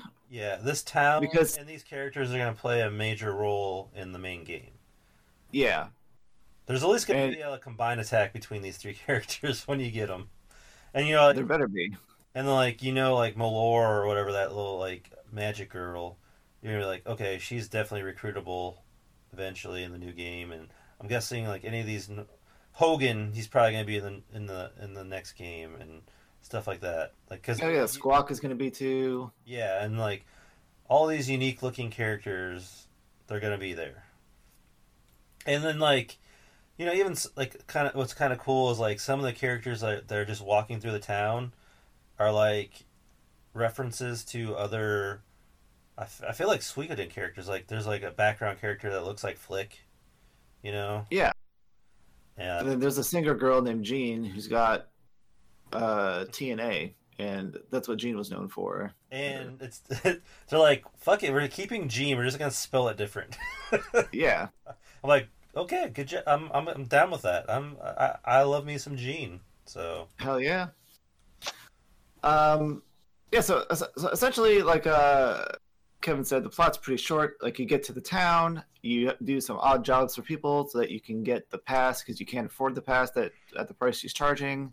You get into the ruin barrows. You go through there. On the way, you kind of have some interactions with Guru, and he's kind of a standoffish guy. He's like pretty much like fuck off. Eventually, though, you have to ally with him because you're both looking to get through the rune barrows, and you need each other's abilities to progress. and then the CJ and Gru develop like an uneasy friendship, which culminates into like an actual friendship near the end of the game between CJ, Gru, and Isha, and I guess everybody among the town as well. Yeah. I think they built up the main thing on the story is like building the relationship between the three characters. Like Yeah. they become friends, and I think they did a good job of pulling that off, like making it believable. Like they don't start off as friends or friendly, and then over time, they eventually figure out, oh, I do care for this person, and um, the intentions of Guru like first seem like, oh, he's gonna double cross or he's got something bad, but then the reveal at the end makes it like, oh, okay, that makes sense. And then Well, yeah, it's one of those. The reveal though is it's one of those things where it could have gone either way if CJ wasn't as like friendly as she is. If she was just kind of like a gruff adventurer type, where they kept clashing and they didn't actually form a relationship. I definitely could see Guru being like, yeah, fuck these people. And I think my favorite thing that the interaction between Guru and CJ was every time they had to like put a lens in and she had like jump on his back. Like at first, she's like, "Hey, stand over here so I can jump on your back." He's like, "No, fuck you," or whatever. And she's like, "Just do it." And then he's like, "Okay, fine, fuck it." And then towards the end, he's like, "Hop on up." Yeah. The last one, you're like, "Yeah, they're friends now." Yeah, I really liked it every time somebody's like somebody has a request and Gru's like, "Yeah, we're going to get paid," and CJ is like, "Oh, I just want a stamp," and he's like, "What the fuck is up with you and stamps?" Every time, like even to the end of the game, he's like, "Yeah," like somebody comes up, and he's like, "Let me guess, you just want a fucking stamp? All right, yeah, whatever, stamp away." He kind of just, I guess, comes to terms with the fact that he's not going to get any bounty from anybody, just a stamp. Yeah, but going through, like, I think just going through the dungeons and like collecting materials is where they get the meat of their money anyways. So I think he realizes that having her, go through those with him is more valuable than just that one payday from that one person. I think actually it's more he was trying to get money to save his daughter or whatever, and then by the end of the game he realizes that because of the secret they found, which is that Isha was born with a rune lens in her, and they had found a way to. So there was. Yeah, I guess this town had like a history, like a legend, of some evil sorcerer that did something to the town, but people came and like trapped the sorcerer somewhere in the rune barrows, and that's why the old people are kind of like, yeah, we don't want adventurers going in the fucking rune barrows. Well, what really, like, I guess what the show is that the people rose up against the sorcerer and used his magic against him and trapped him, basically. Well, there was two groups of people, because you had the people that were being experimented on, and then, like, I guess normal people, and all the people that were being experimented on rose up and rebelled, and I guess most of them died. Yeah. Or they all died. But the magic that the sorcerer had casted in the rune barrows, was residual and recurring, and like every every generation or two or something, somebody in the town would be born with a rune lens in their body, and they would have blue hair, and they'd be able to cast magic, and nobody really knew why. Oh yeah, but they would die when they were like 18 or something. And in this world, the only way you can cast magic is with a rune and rune lens, unless like. So it was rare for someone not to have that and be able to cast magic, like Isha can. So that was kind of like a mystery in this game until you found out she has a rune in her. Which I called early on, because as soon as we got the runes and they're talking about like only people can use magic with rune lenses and runes or whatever, I'm like, she's got a rune in her body or something. Yeah. And they're like, oh, lo and behold, she was born with a rune lens in her. And then she has like an identity crisis and shit. And at the end of the day, they're able to disable the magic that was killing all the people that were born with rune lenses. But they still don't know like how much longer she's got alive. So there might be a plot thread in 100 Heroes. Yeah, it's probably gonna be something like that. Where you guess? And I guess I can't remember exactly what happens at the very end. Like, but Guru leaves to I guess get his daughter from where she's being held captive or whatever the fuck the evil people were doing to them. Because she has like some kind of sickness, and they think they can find a way to cure her by also fixing Isha. I think was what I got from it. Yeah, but I don't recall that either. we kind of skipped through like the middle part of the story, which is the mayor has gone missing, and Isha originally wants to explore the ruin barrows because she wants to find her dad. Right. And then they find her dad. Yeah, CJ and Guru find him or find like some weird guy dancing, and they're like, "Hey, we found this dude that looks like this, and he was dancing. Do you know anything about this?" And she's like, "Oh, that sounds like my dad. Let's go. I'm gonna go with you to see him or like confirm this or whatever." And they also needed somebody that can use magic to break this barrier, like thing. So that's the only person they knew that could use magic, because the magical girl, Melor or whatever, is kind of a ditzy, dumb bimbo almost character who just does whatever the fuck she wants. And they're currently at that point in time having conflict with her, so they're like, well, we can't use her, so we need somebody else who can cast magic. So long story short, they go into the dungeon with Isha. Like, they find the dad, but he's like summons golems to attack them and doesn't respond to her calling out daddy, pretty much. Then they eventually they go through the dungeon, the barrows. They get to the secret area where the sorcerer was, and they learn all the stuff about how he was doing experiments on originally monsters, but they weren't generating like a big enough rune lens for him. So for some reason, he switched to people because I guess they have a greater capacity for growth or something, and you need that in order to get a good quality rune lens. And then what do rune lenses do again? Just make you able to use magic? Yeah, you could put a rune in them, and I guess they act as like a catalyst or something to transfer the energy. Like, they don't really explain the system behind it. They're just like, yeah, everybody needs rune lenses to do magical shit. Right. So my assumption would be it's some kind of it's a lens, so it's probably some kind of disc, and you just adhere a rune to it. It sounded like he was trying to get as many rune lenses as he could to combine them, maybe, or rune, by growing them in people to make a bigger lens is what it seemed like he was trying to do. Yeah. To use it to power something, Take the world, or whatever he's doing, his evil sorcerer. Yeah. But when you finally get to like the last area, you find like you're harassed by this Imperial guy, who's like been the leader of these rune lens bandits that you've been fighting off the entire time. And he says that Guru's been working for him, and it's time for Guru to like finally do the betrayal or whatever. And so he's like, no, I'm not going to do that because these people are like family now. So you fight off the minion guy, then you fight the final boss, and then there's like a cutscene at the end, but it's all like a black void thing, and you just have some dialogue. Yeah, I hate that. And the main bad guy that the minion guy's talking to is named Mighty Ducks, and I was like, what the fuck is this? Maybe it's Dukes. Maybe it's Mighty Dukes.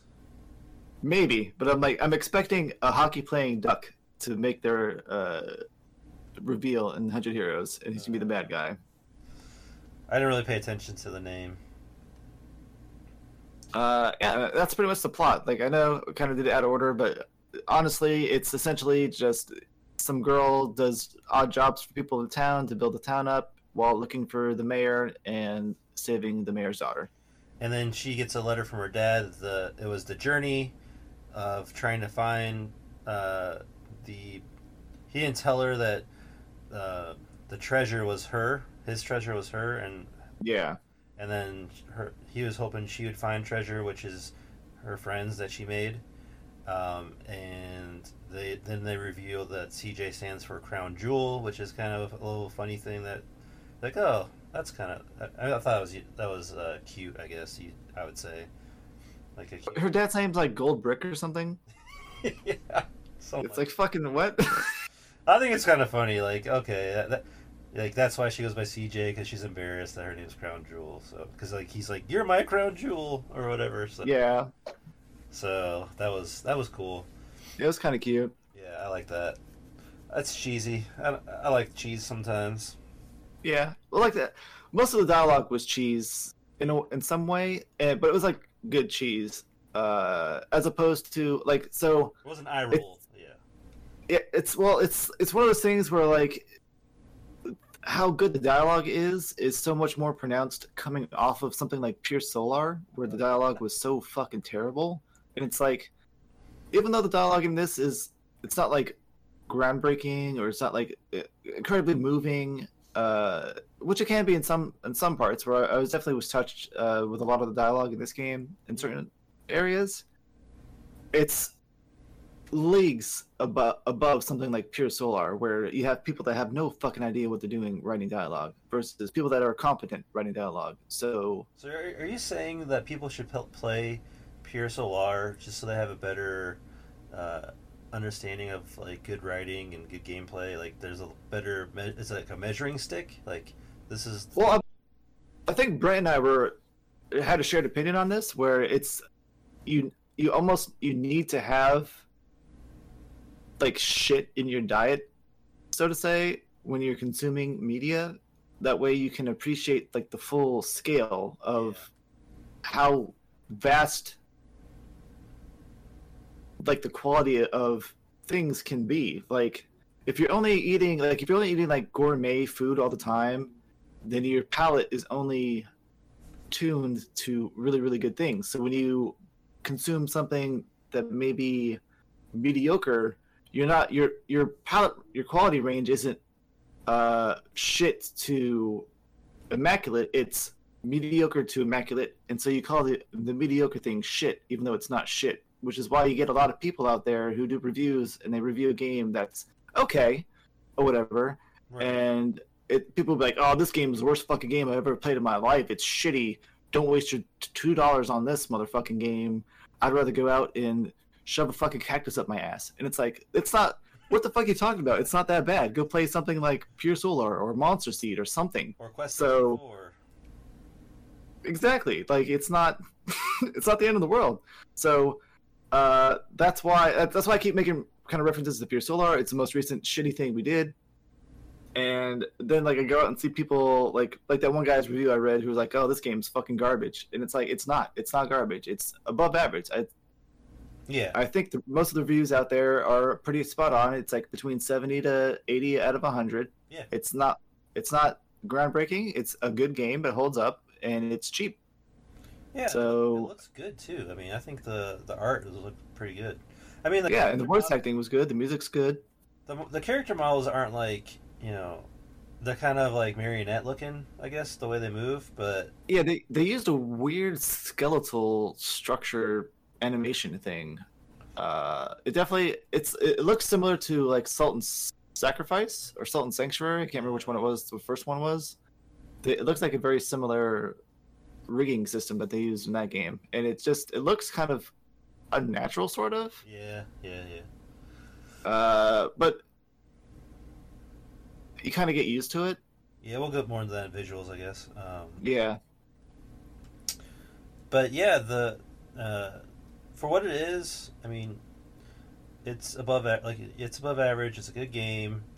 There's some good character. Like I think the game shines in the character moments. Like the overall story it's not a lot. There's not a lot there, but it's just enough where these characters they have a mission. They are around each other. They go through something and become friends through it, and it makes it.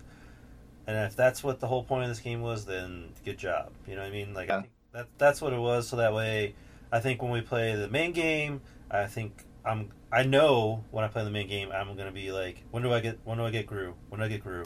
Can't wait to get Guru.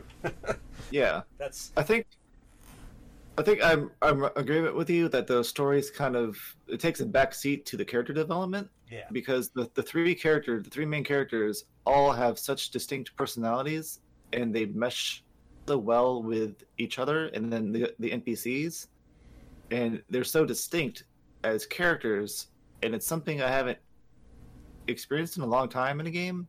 because usually everybody, you could kind of like swap out like a person who's talking, and it would sound like you could believe that that person is saying that because it's such a generic thing to be saying. Right. I guess. Like whereas in this game, each character has such a distinct personality that if you put like Guru saying something that CJ says, you're like, this is really off. Like something's really off about this. Right. Yes. Yeah. So yeah, they definitely, like you said, characters the highlight of the game. Everything else is average or above average for like plot, narrative, and stuff wise. Yeah. So, did you dislike anything about the story? I didn't find anything. Like I said, I guess the only thing I would say is like I wish there was more about the whole world instead of just this little town. Maybe some kind of thing you could look into, like book you could read or something like that. But I mean, other than that, like I enjoyed it, like them like interacting with each other, and yeah, there was nothing I didn't like. I guess so. I think to me it's a 3.5, like because the main story is like nothing to write home about, but like the character development kind of pushes it up a half point for me, you know. Yeah. So I kind of agree with you, and it's strange because every other like a Suikoden game has like a library.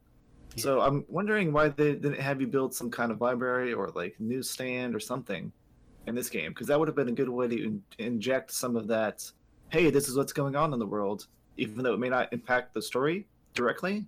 Right. It could be like, oh, hey, war going on such and such place. But maybe they didn't want to show their hand for like the main story for 100 Heroes. Who knows? Or they hadn't like when they're making this, they're doing this and 100 Heroes at the same time, so maybe a lot of that stuff wasn't like known yet. Oh yeah, it's still up in the air.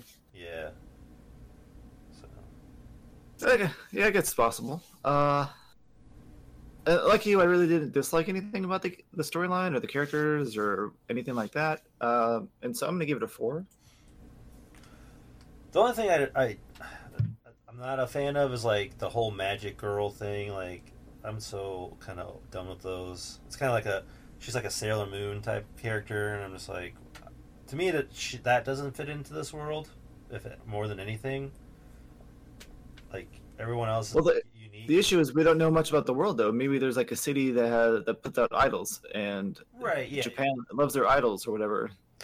Yeah, that's more of a Japan thing. Like they love their idol shit.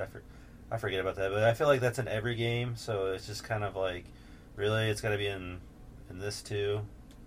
Like everything else, I like about it, but yeah, just that magic girl stuff. I'm glad she wasn't like the character you got. I was like, oh god, she's gonna be the third character. Oh yeah. Because before you get here, I'm like, oh, it's leading up to the magic girl, and it's gonna be like her annoying kind of dialogue and stuff like. And she's got a little bit of a unique personality, but not really. You know, it's kind of the cliche magic girl type thing. Yeah. So I was like kind of happy when that wasn't the case. So, but yeah, I mean, other than that, it's good. Okay, that's fair. Yeah. All right, I guess music break 2. Well, I guess this will be town music 2. So as the town levels up, the background music you get changes, and it starts off with like this kind of like a storybook, I feel like, vibe track, and then it kind of gets more into like a hustle bustle city vibe. But this is town music 2, and then I guess my next musical break will be town music 3, presumably. I think those are the 2 tracks on YouTube besides the main theme and Kevin's pick. So enjoy.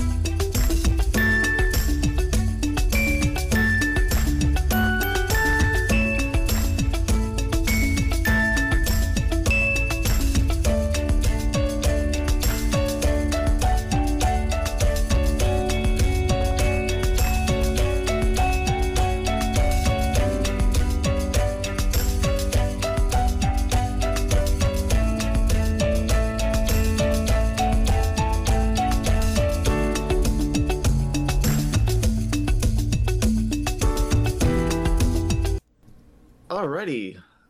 Visuals. It's a 2D platformer. Side scroller. So, yeah, it's got like kind of pseudo 3D backgrounds, I think. Yeah, I mean, there's like a foreground and a background, so, and it's kind of like they both it's looks like the world's alive. Like there's like a wind going through like the laundry or the grass is like kind of waving, and the trees in the background are moving in the wind and all that kind of stuff. So. Yep, and in the town, as the town grows and grows, you have more and more people just walking around. I guess just doing their shit during the day, and you see them moving back and forth on the screen, and they're always different. Like every time you change the screen, you have different people walking around.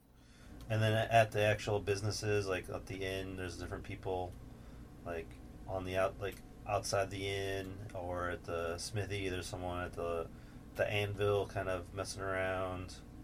So it's cool. Like I like it makes it more seem lived in as you play. So they did a good job on that. Yeah. And normally, like in a JRPG or something like that, like everybody just stands in one spot, and that applies for some of the NPCs that you interact with here. But they do the thing where like the world has people that are in it, but you don't have to talk to them because like in real life you don't want to talk to everybody on the fucking street. Right. So. The only time you talk to some of these random NPCs that you see walking back and forth, because they are actually the same people that give you fetch quests. So sometimes you'll get a fetch quest from some guy, and you're like, hey, pretty sure I've seen that dude walking around the village. Or like before. The first kind of like couple quests you do is like for a little girl and her dad, and then you don't really do any more quests for him again. But I do see him at the tavern every once in a while getting eating food, and she's holding that cat that you've had to find. So. I thought that was cool. I like those little touches like that. That's a really good job. And that's that kind of like attention to detail that like those little things like are huge when it comes to like a game like 100 Heroes. It's like they're already doing it for this game. To me, it's like makes me hopeful. Like, oh man, I can't wait to see what they're gonna do for like the full-fledged game. Yeah.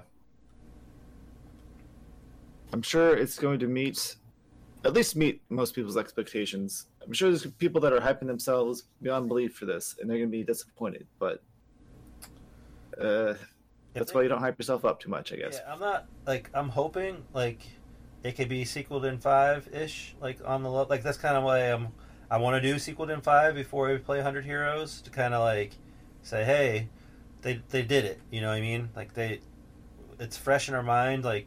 We just played Sequel in 5. It's a good like kind of like bar, and then we can either go, oh man, they killed it, or it's not bad. There's like it's kind of like a scale, I guess I'd say. Okay. So that's kind of my reasoning behind that. I can see that. It makes sense. Is there anything you didn't like about visuals? Yeah, but it's also like part of the type of game that it is, and that is I guess it's like a mix between gameplay and visuals, and that's like there's 3 monster types. It felt like, and you fight them over and over again. Yeah, they just have palette swaps. Yeah, and then like maybe like look a little bit different. Like they'll look, instead of like being icy looking, they'll be like fiery looking or whatever. Yeah. But it's like. Same asset. It's still the same monster. Yeah, it's the same asset. They just like put different features on it. Yeah, I guess I have like sometimes I have different attack patterns. Like the ice slimes will charge up and then shoot like ice around them. The fire slimes will like shoot out fire breath and shit or whatever.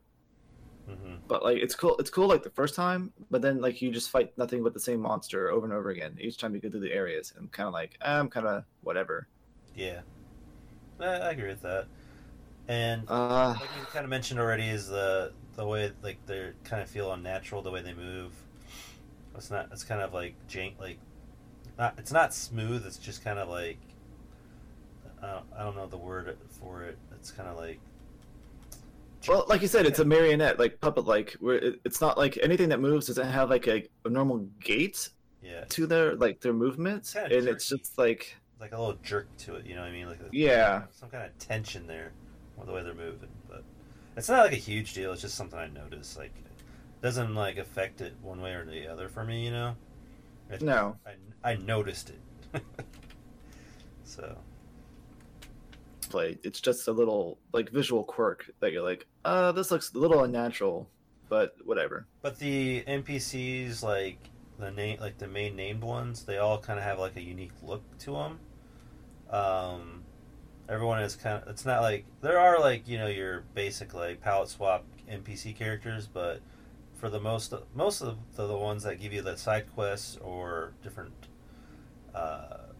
quests you get through the game, they all have like a unique look to them. So that is. Well, I don't think there's any NPCs that are exactly the same. Like they may have like the same clothes, but they'll like one will have a headband, one will have a hat, or Yeah.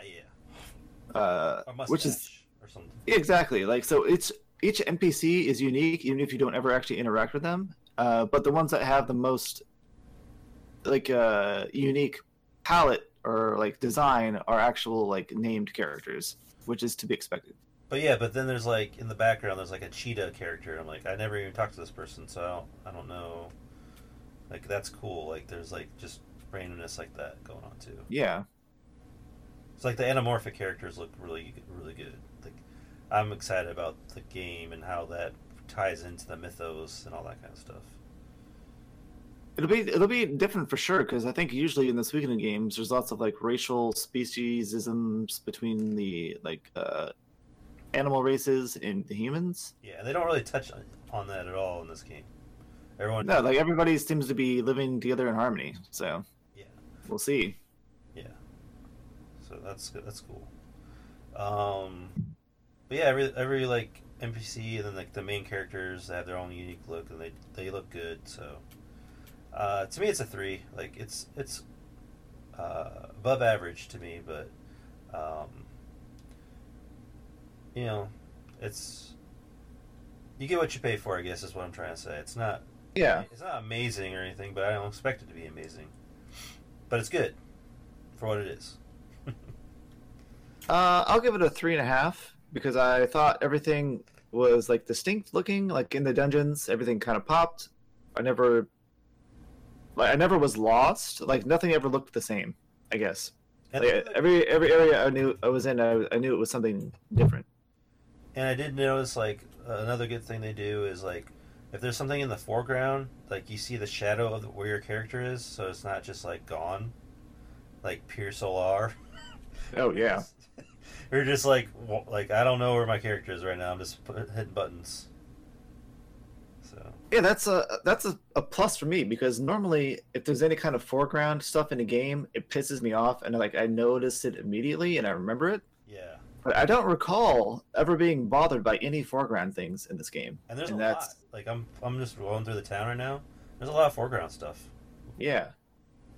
And they do the thing where they shade the foreground where you can see the shadow of the character's model. Nice. So yeah, good job. Good job, guys. Proud of you. For what it's worth, coming from Kevin of the RPG show. Hey, I feel like we have a lot of knowledge on this stuff. We play a lot of fucking games, so. Well, yeah, but we don't have a presence, I guess but I guess most people's opinion matters to some degree. I'm just a bit of a nihilist, so it's like, yeah, nothing we say matters to anybody except us. So. Yeah, I mean, but I'm just saying to us, like, we have a lot of experience with this shit. Yeah, for sure. Compared to a lot of people. I mean, think of all the games we played. So just for the show, we're like, you alone are at like 130 games, Yeah, something around there. Or 100 and some games. I guess there's 130. Or this is going to be episode 129. There's probably like 30 or 40 like off-topic shows before we're just after Brent. It's just all we're doing is just game shows, Yeah. Yeah, we ain't got time for that off-topic shit. Yeah.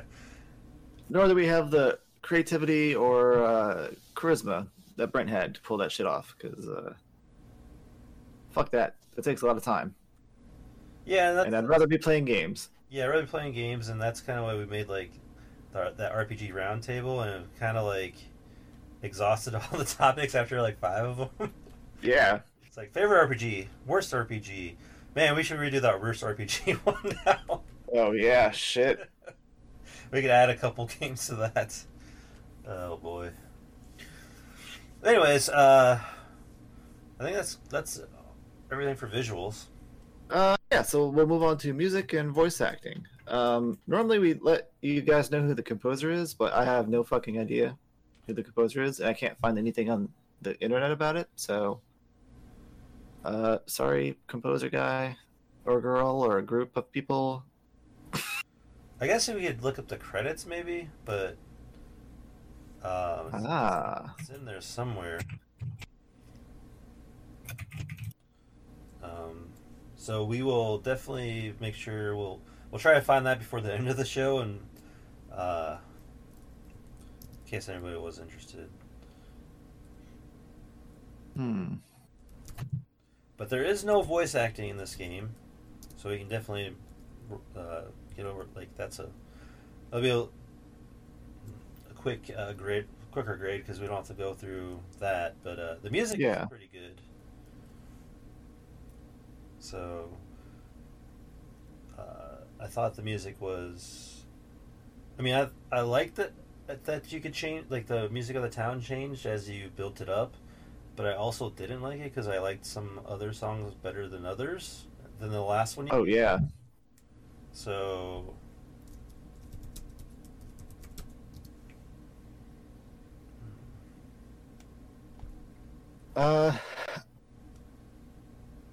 For me, it's one of those things where I don't really remember any of the songs after having played it. Like, it's been a week since I played it, but I do remember not hating anything as I was playing it. So for me, everything's kind of just average for the most part, and I'll give music a 3. Yeah, I'll give music a 3 as well.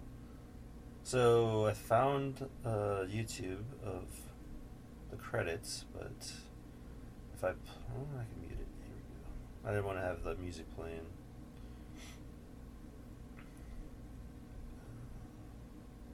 Somebody in the Discord replied.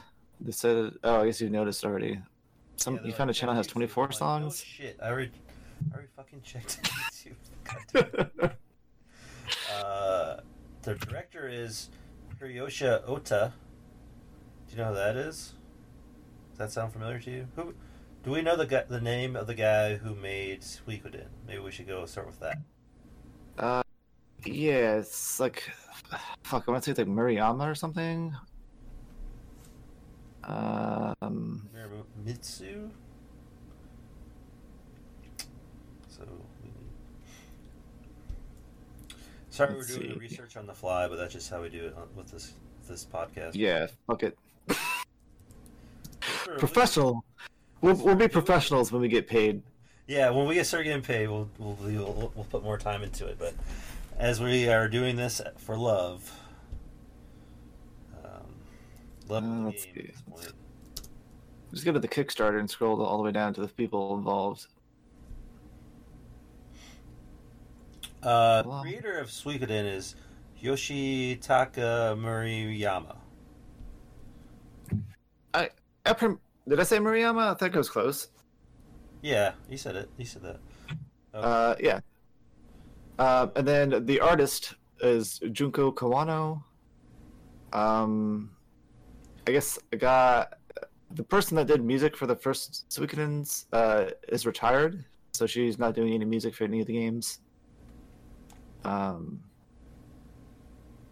I guess everybody else that's on the staff, like the main core staff, worked on stuff together with Murayama at one point, and so they decided to follow him to this game in his company. Okay, I found the composer.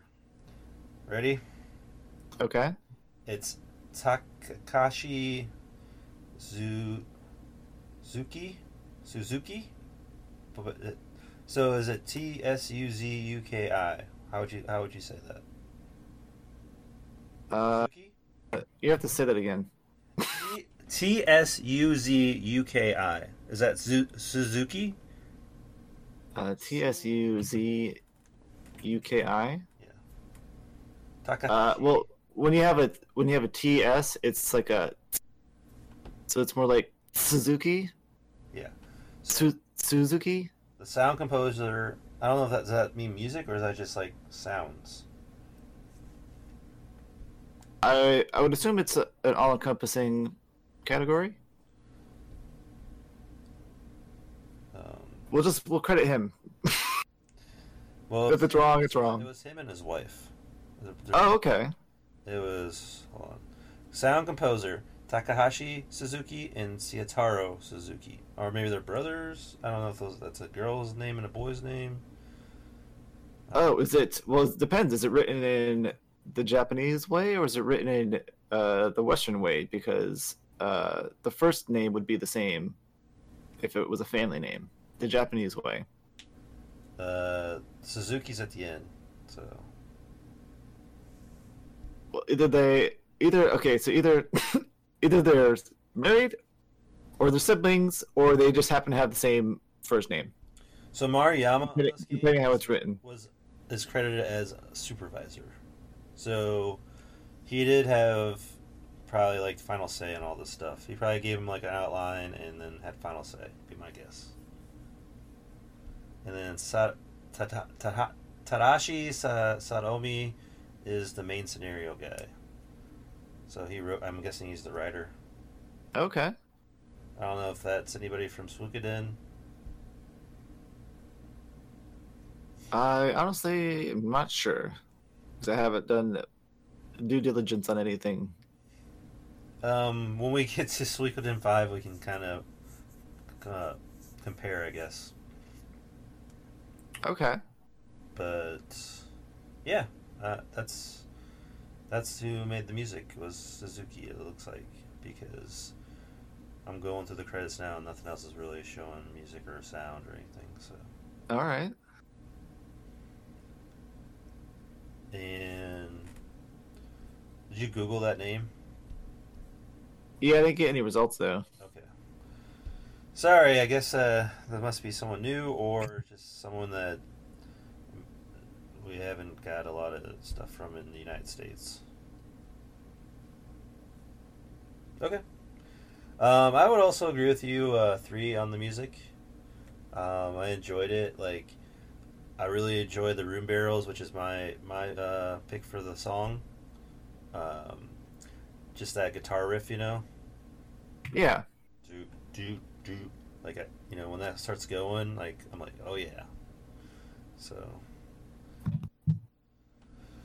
Okay. Well, speaking of your song, let's listen to it now then. Are we ready? Or that's all we're doing for music and voice acting? Nothing else? I don't know. There's too much else to say. It's fine. Like you can't really listen to the OST as far as I'm aware. Yeah. Because there's only the 4 songs. Uh, Oh wait, look! I found the whole playlist. Look at that. Where'd you find it at? Throw that link Here in the notes. I'll send it to you. Yeah, throw it in the notes there, so I just click on it. The notes. Okay. I'll put it at the very top because I don't know where else to put it. And then, so yeah, the song that for Nick's pick might change now that we found all the music. Yeah. I didn't type OST. I had to type soundtrack, and it pulled right up. Oh, that's I'm dumb. I should have done that. Well, before I was typing OST, so We usually type OST in it. That's what works. yeah. Interesting. All right. Yeah. Well, I guess the music is subject to change. So, Yeah. Cool.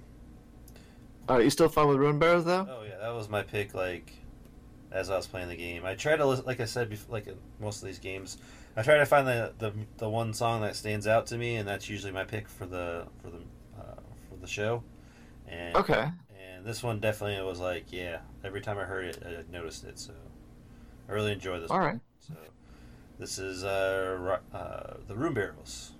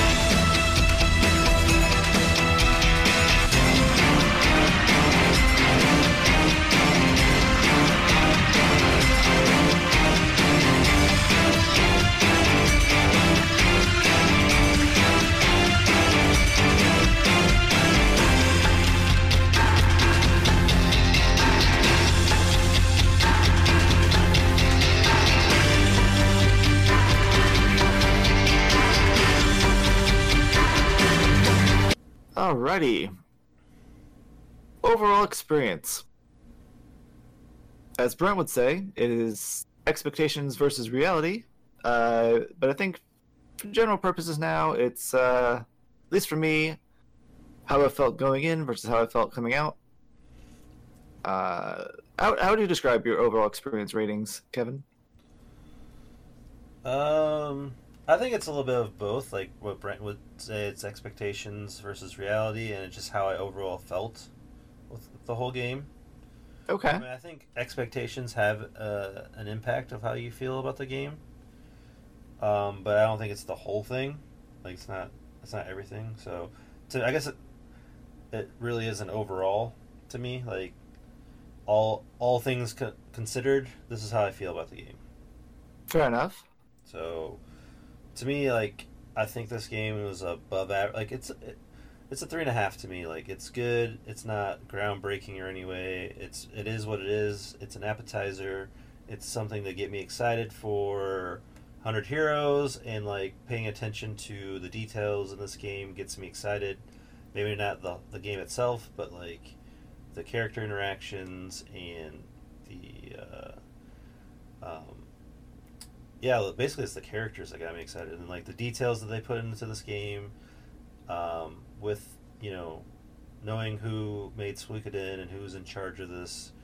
I am definitely I was interested anyways, but now I'm more interested. So That makes sense. yeah. I would say I'm right there with you on the 3.5. I think I didn't expect anything going into this game, so I don't have any expectations that were met or crushed or anything like that. Yeah. I was just like, oh, it's going to be a 2D platformer thing, and it's going to give me a taste of what's to come in 100 Heroes. All right, let's do it. And then I played it for, I think, 2 or 3 big chunks of time, and the only reason I would stop was because like I had to go to bed or had to go to work or whatever. Right. So it's definitely a really good game. It's like you said, it's not like a masterpiece. It's not reinventing the wheel or anything. It's nothing extraordinary. But it's a good quality game for the price you would pay. And it's definitely whet my appetite for 100 Heroes. If they can keep up the quality level of just the characters, I'm sure everything else will be vastly improved. Like you, I prefer turn-based RPGs to 2D platformer Metroidvania shits or whatever. Yeah. And I do like the Suikoden like battle system. Like I hope that is what we're getting. Because they did show like when in the like their concept. The concepts when they were doing the Kickstarter, and the fucking like combine attacks were badass. Like there's like this one like laser attack or something that some dude did, and like went across the screen. Like the depth of like the battle, you know what I mean? Like was like if they do it like they like they planned on it, I am definitely pumped for that game. You remember that? Did you ever see that one where they do the like battle? Yeah, the Kraken thing or whatever. Yeah, that, and there's like it's like multi-leveled or something. I don't know. It was good.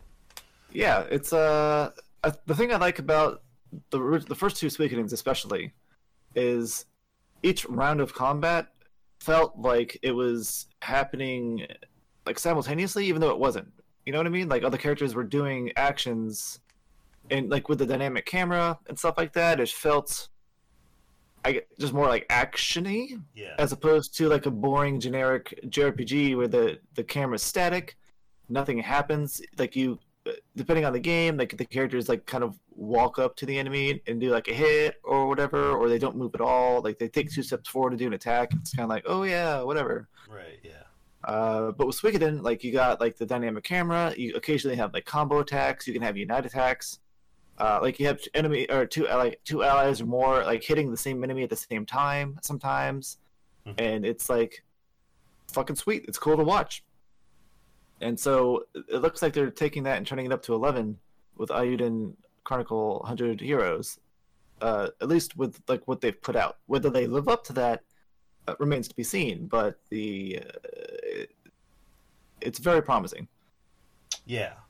So that yeah, that combined with what they gave us with this, like, you know, final stretch goal game, it's like, man, I mean, I don't know. It's trending in the right direction. I don't want to get too excited because there's been too many disappointments with video games in my life, you know? So I am having tempered expectations, but I am, uh, you know, cautiously optimistic. So I feel like that's probably the best way to be. yeah, that's the way to be of basically everything. Just try to be optimistic, but also know that not everyone's perfect, and there's not a perfect world, and shit happens, and you know, like I'm hoping for the best. So Okay, well that brings us to replayability / extra content, of which there is not much, right, I would say, in this instance. I guess you could. there's New Game Plus, kind of. Is there a new game plus? I thought it was just like you change the difficulty at the end of the game or kind of thing. I didn't really go that far into. Well, you beat the game and then you reload your save, and it's like the town right before um, the last boss part, where it's like the point of no return, where you go on the Yeah. clock tower, and you can just keep like and then all the townspeople are back, and they all have fetch quests to do, and you're just redoing the fetch quests over and over again. So it's like a infinite loop, I guess you could do, Okay. and just keep like building up stats and stuff if you want.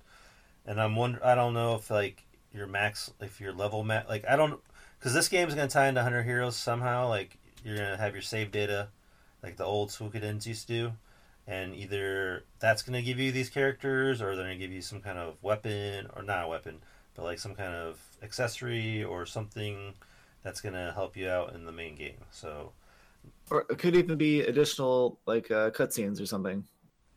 or additional like chapter or like sub chapter where you can recruit these guys in a way or something. I'm hoping Yeah. something cool like that. But I don't know that they would lock characters behind having to play Rising and transferring data over because it feels like that's very anti-consumer. But because like the only precedence for that would be getting the main character in Suikoden 2 from Suikoden 1 and Gremio, I believe. No, you didn't use Gremio, just Tyr or whatever. But even then, he was just an optional character. Whereas these characters are integral to the plot, presumably, in some way. So I don't think that they would lock them behind this game, but, never know. We'll find out. Maybe I'm misremembering, but couldn't you get all like the five main characters from Suikoden in Suikoden 2, and they just weren't like starved people, or was it just the main character? Well, Flicker's returning, Victor's returning, so they're both stars. No, I'm talking about like your little group, like from the first town. Like, like Pond, Cleo, Gremio, Yeah. Tyr. Yeah. No, the only people that make a return are Tyr and Gremio. And you don't recruit Gremio with the save data, you just get Tyr. And he has the Soul Eater, which makes him like the best unit in the game. Right, yeah, but you can't use Gremio at all? I don't think so. Yeah, I don't remember. Maybe I'm like misremembering it or whatever, but Let's see. But yeah, other than like that new game plus where you have hard mode and you can turn it on or off if you want, but basically it makes everything level up to like 50-ish, and then some of the quests monsters you fight are like 70 or 80. So, but yeah, Then the game actually gets challenging. kinda, not really though.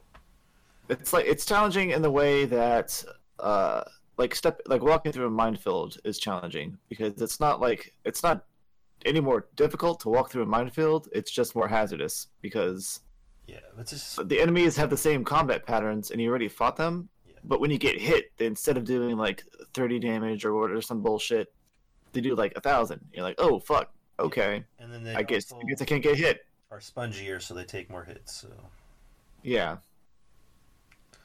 So to me, it's not that. That's not like a great, not that great. So, like you're gonna say, I'm gonna give it a 2 as well. Yeah. It's I mean, it's extra content if that's what you want to do. I don't imagine anybody particularly loved this gameplay, but I'd be surprised. I wouldn't be surprised. There's probably one or two people that are like, "Oh man, this is the best game I've ever played. There's I'm some gonna keep people that playing it really, until I max out my characters or whatever." yeah, there's some people that really love this kind of gameplay loop of side-scrolling monster mashing thing, but to me, it only goes so far before I'm done with it. Oh yeah, it feels super mindless at a point. Yeah. It's like, all right, this is all treading. This is treading the same territory I've treaded many times. Like, I don't go through an RPG and replay through the first dungeon Yeah. because, like, who the fuck does that shit?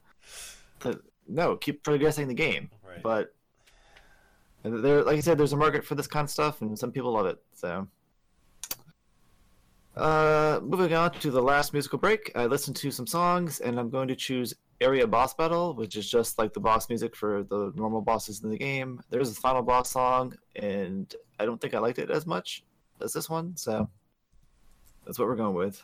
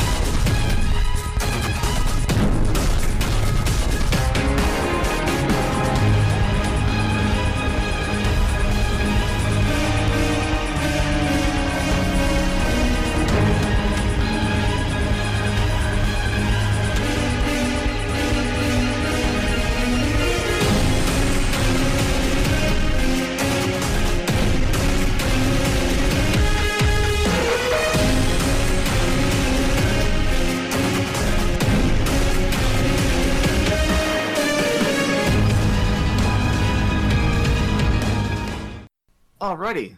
If you've stuck it out this long, we appreciate it greatly. Thanks for listening, as always. I know it was a shorter episode, and that's because it was a shorter game, and it was a good game, so we didn't have a lot of shit to talk about on it. So, we already talked about our next game, but as a reminder, it is going to be Outer Worlds. Well, technically it's Triangle Strategy, which is the previous game, but the next game that we are going to be playing after Triangle Strategy, Outer Worlds. Is there anything that you wanted to add about anything? No, I think we covered basically everything. Yeah. Okay. I'm excited to try Outer Worlds. Hopefully that's good. Triangle Strategy, I guess if you want to give a little sneak peek to what we're going to be doing, like what we think it's... I mean, how are you feeling of the strateginess of the RPG? I think the the strategy-ness, I guess, it's definitely there and it's definitely impactful. I haven't quite played a game that makes you use your characters like this way before, because usually they're all kind of samey. Yeah. But in this game, every character is definitely unique.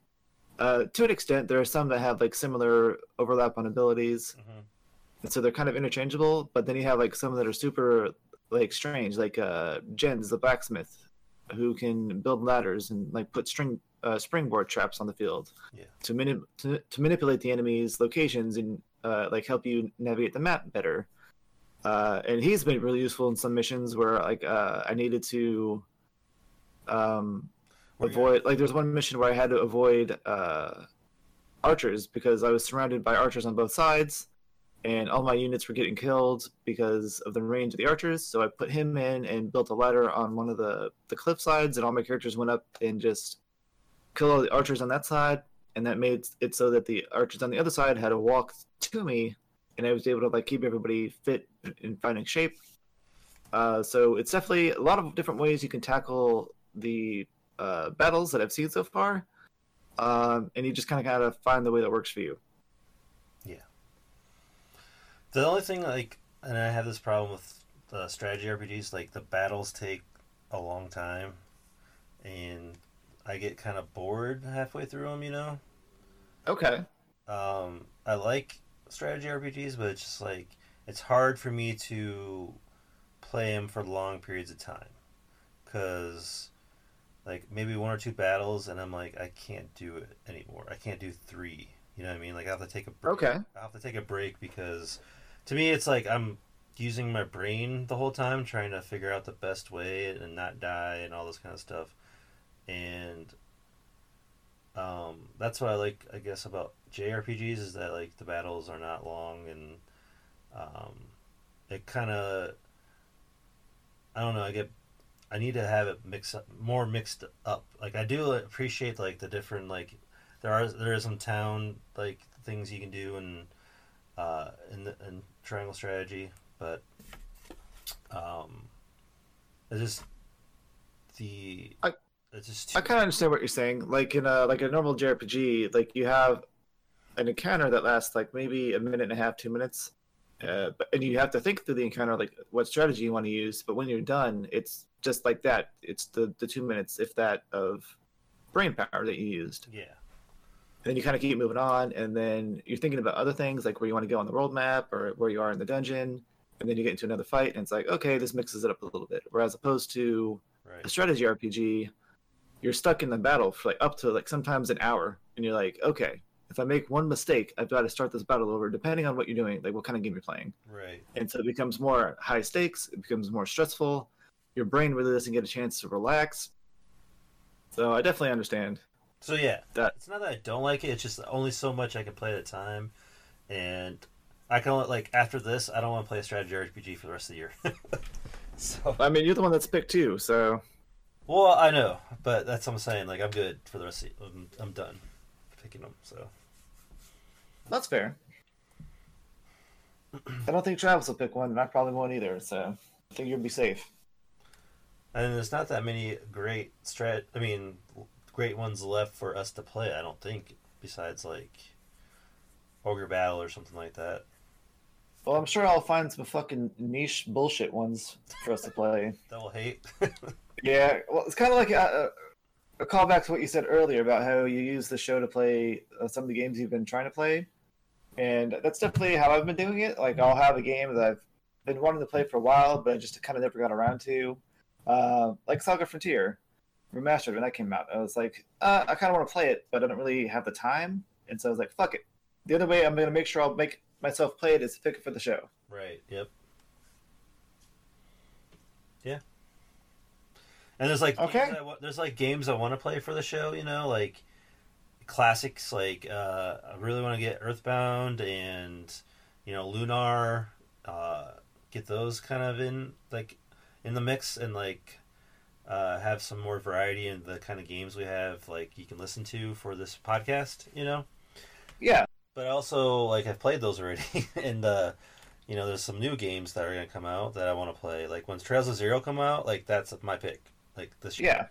Like for like as soon as like I think it's coming out in like September or something like that. Like whenever we're at in that, like that's my pick. I don't know. Okay. So there's But I definitely think that's. so yeah. Oh, yeah. I'm just saying. I was just saying like in my head like I'm trying to like rank my games I want to play for the show for my picks. Because sometimes it takes a couple months before you get to that pick, and so you only got so many a year you can do. So Yeah. unless Travis doesn't pick something. So but Well, the way it's going, he ain't getting no picks for a while. right.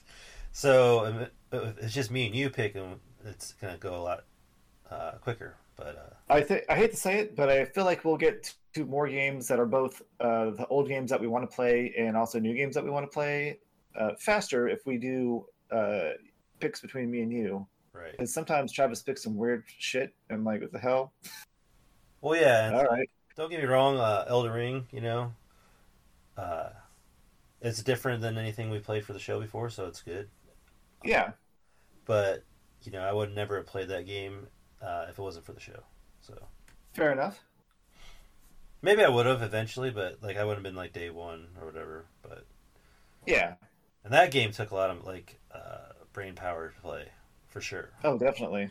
So And it was long as fuck. yeah. So yeah, that's just where my thoughts are on the games. Like, there's some I'm gonna try to keep mixing up between new and old, and even like Trails of Zero. It's an old game, but it's just now coming out for the United States, so it's kind of like a mix of both. Yeah. So It's fair.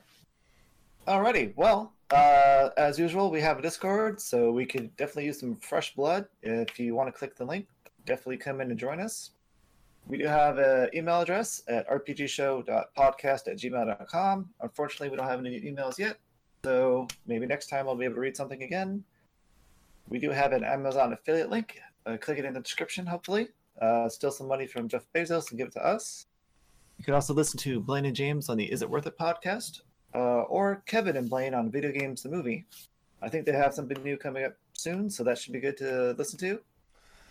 yeah, I gotta watch that movie. It's just this time of year, like I've been saying, like I haven't been playing games and doing things, so I haven't had time to watch that movie we were supposed to do next. And it's one of those podcasts we can do easier when it's colder in the wintertime and stuff like that. But might be Okay. might be a little bit more time in between podcasts in the summertime. So, but Fair enough. there's not that many more video game movies really. I'm really wanting to watch left. So maybe Assassin's Creed. That one was okay. I haven't watched it yet. So Oh, well, I guess that's it for the show. As always, thanks for listening, everybody, and until next time, bye. bye everyone.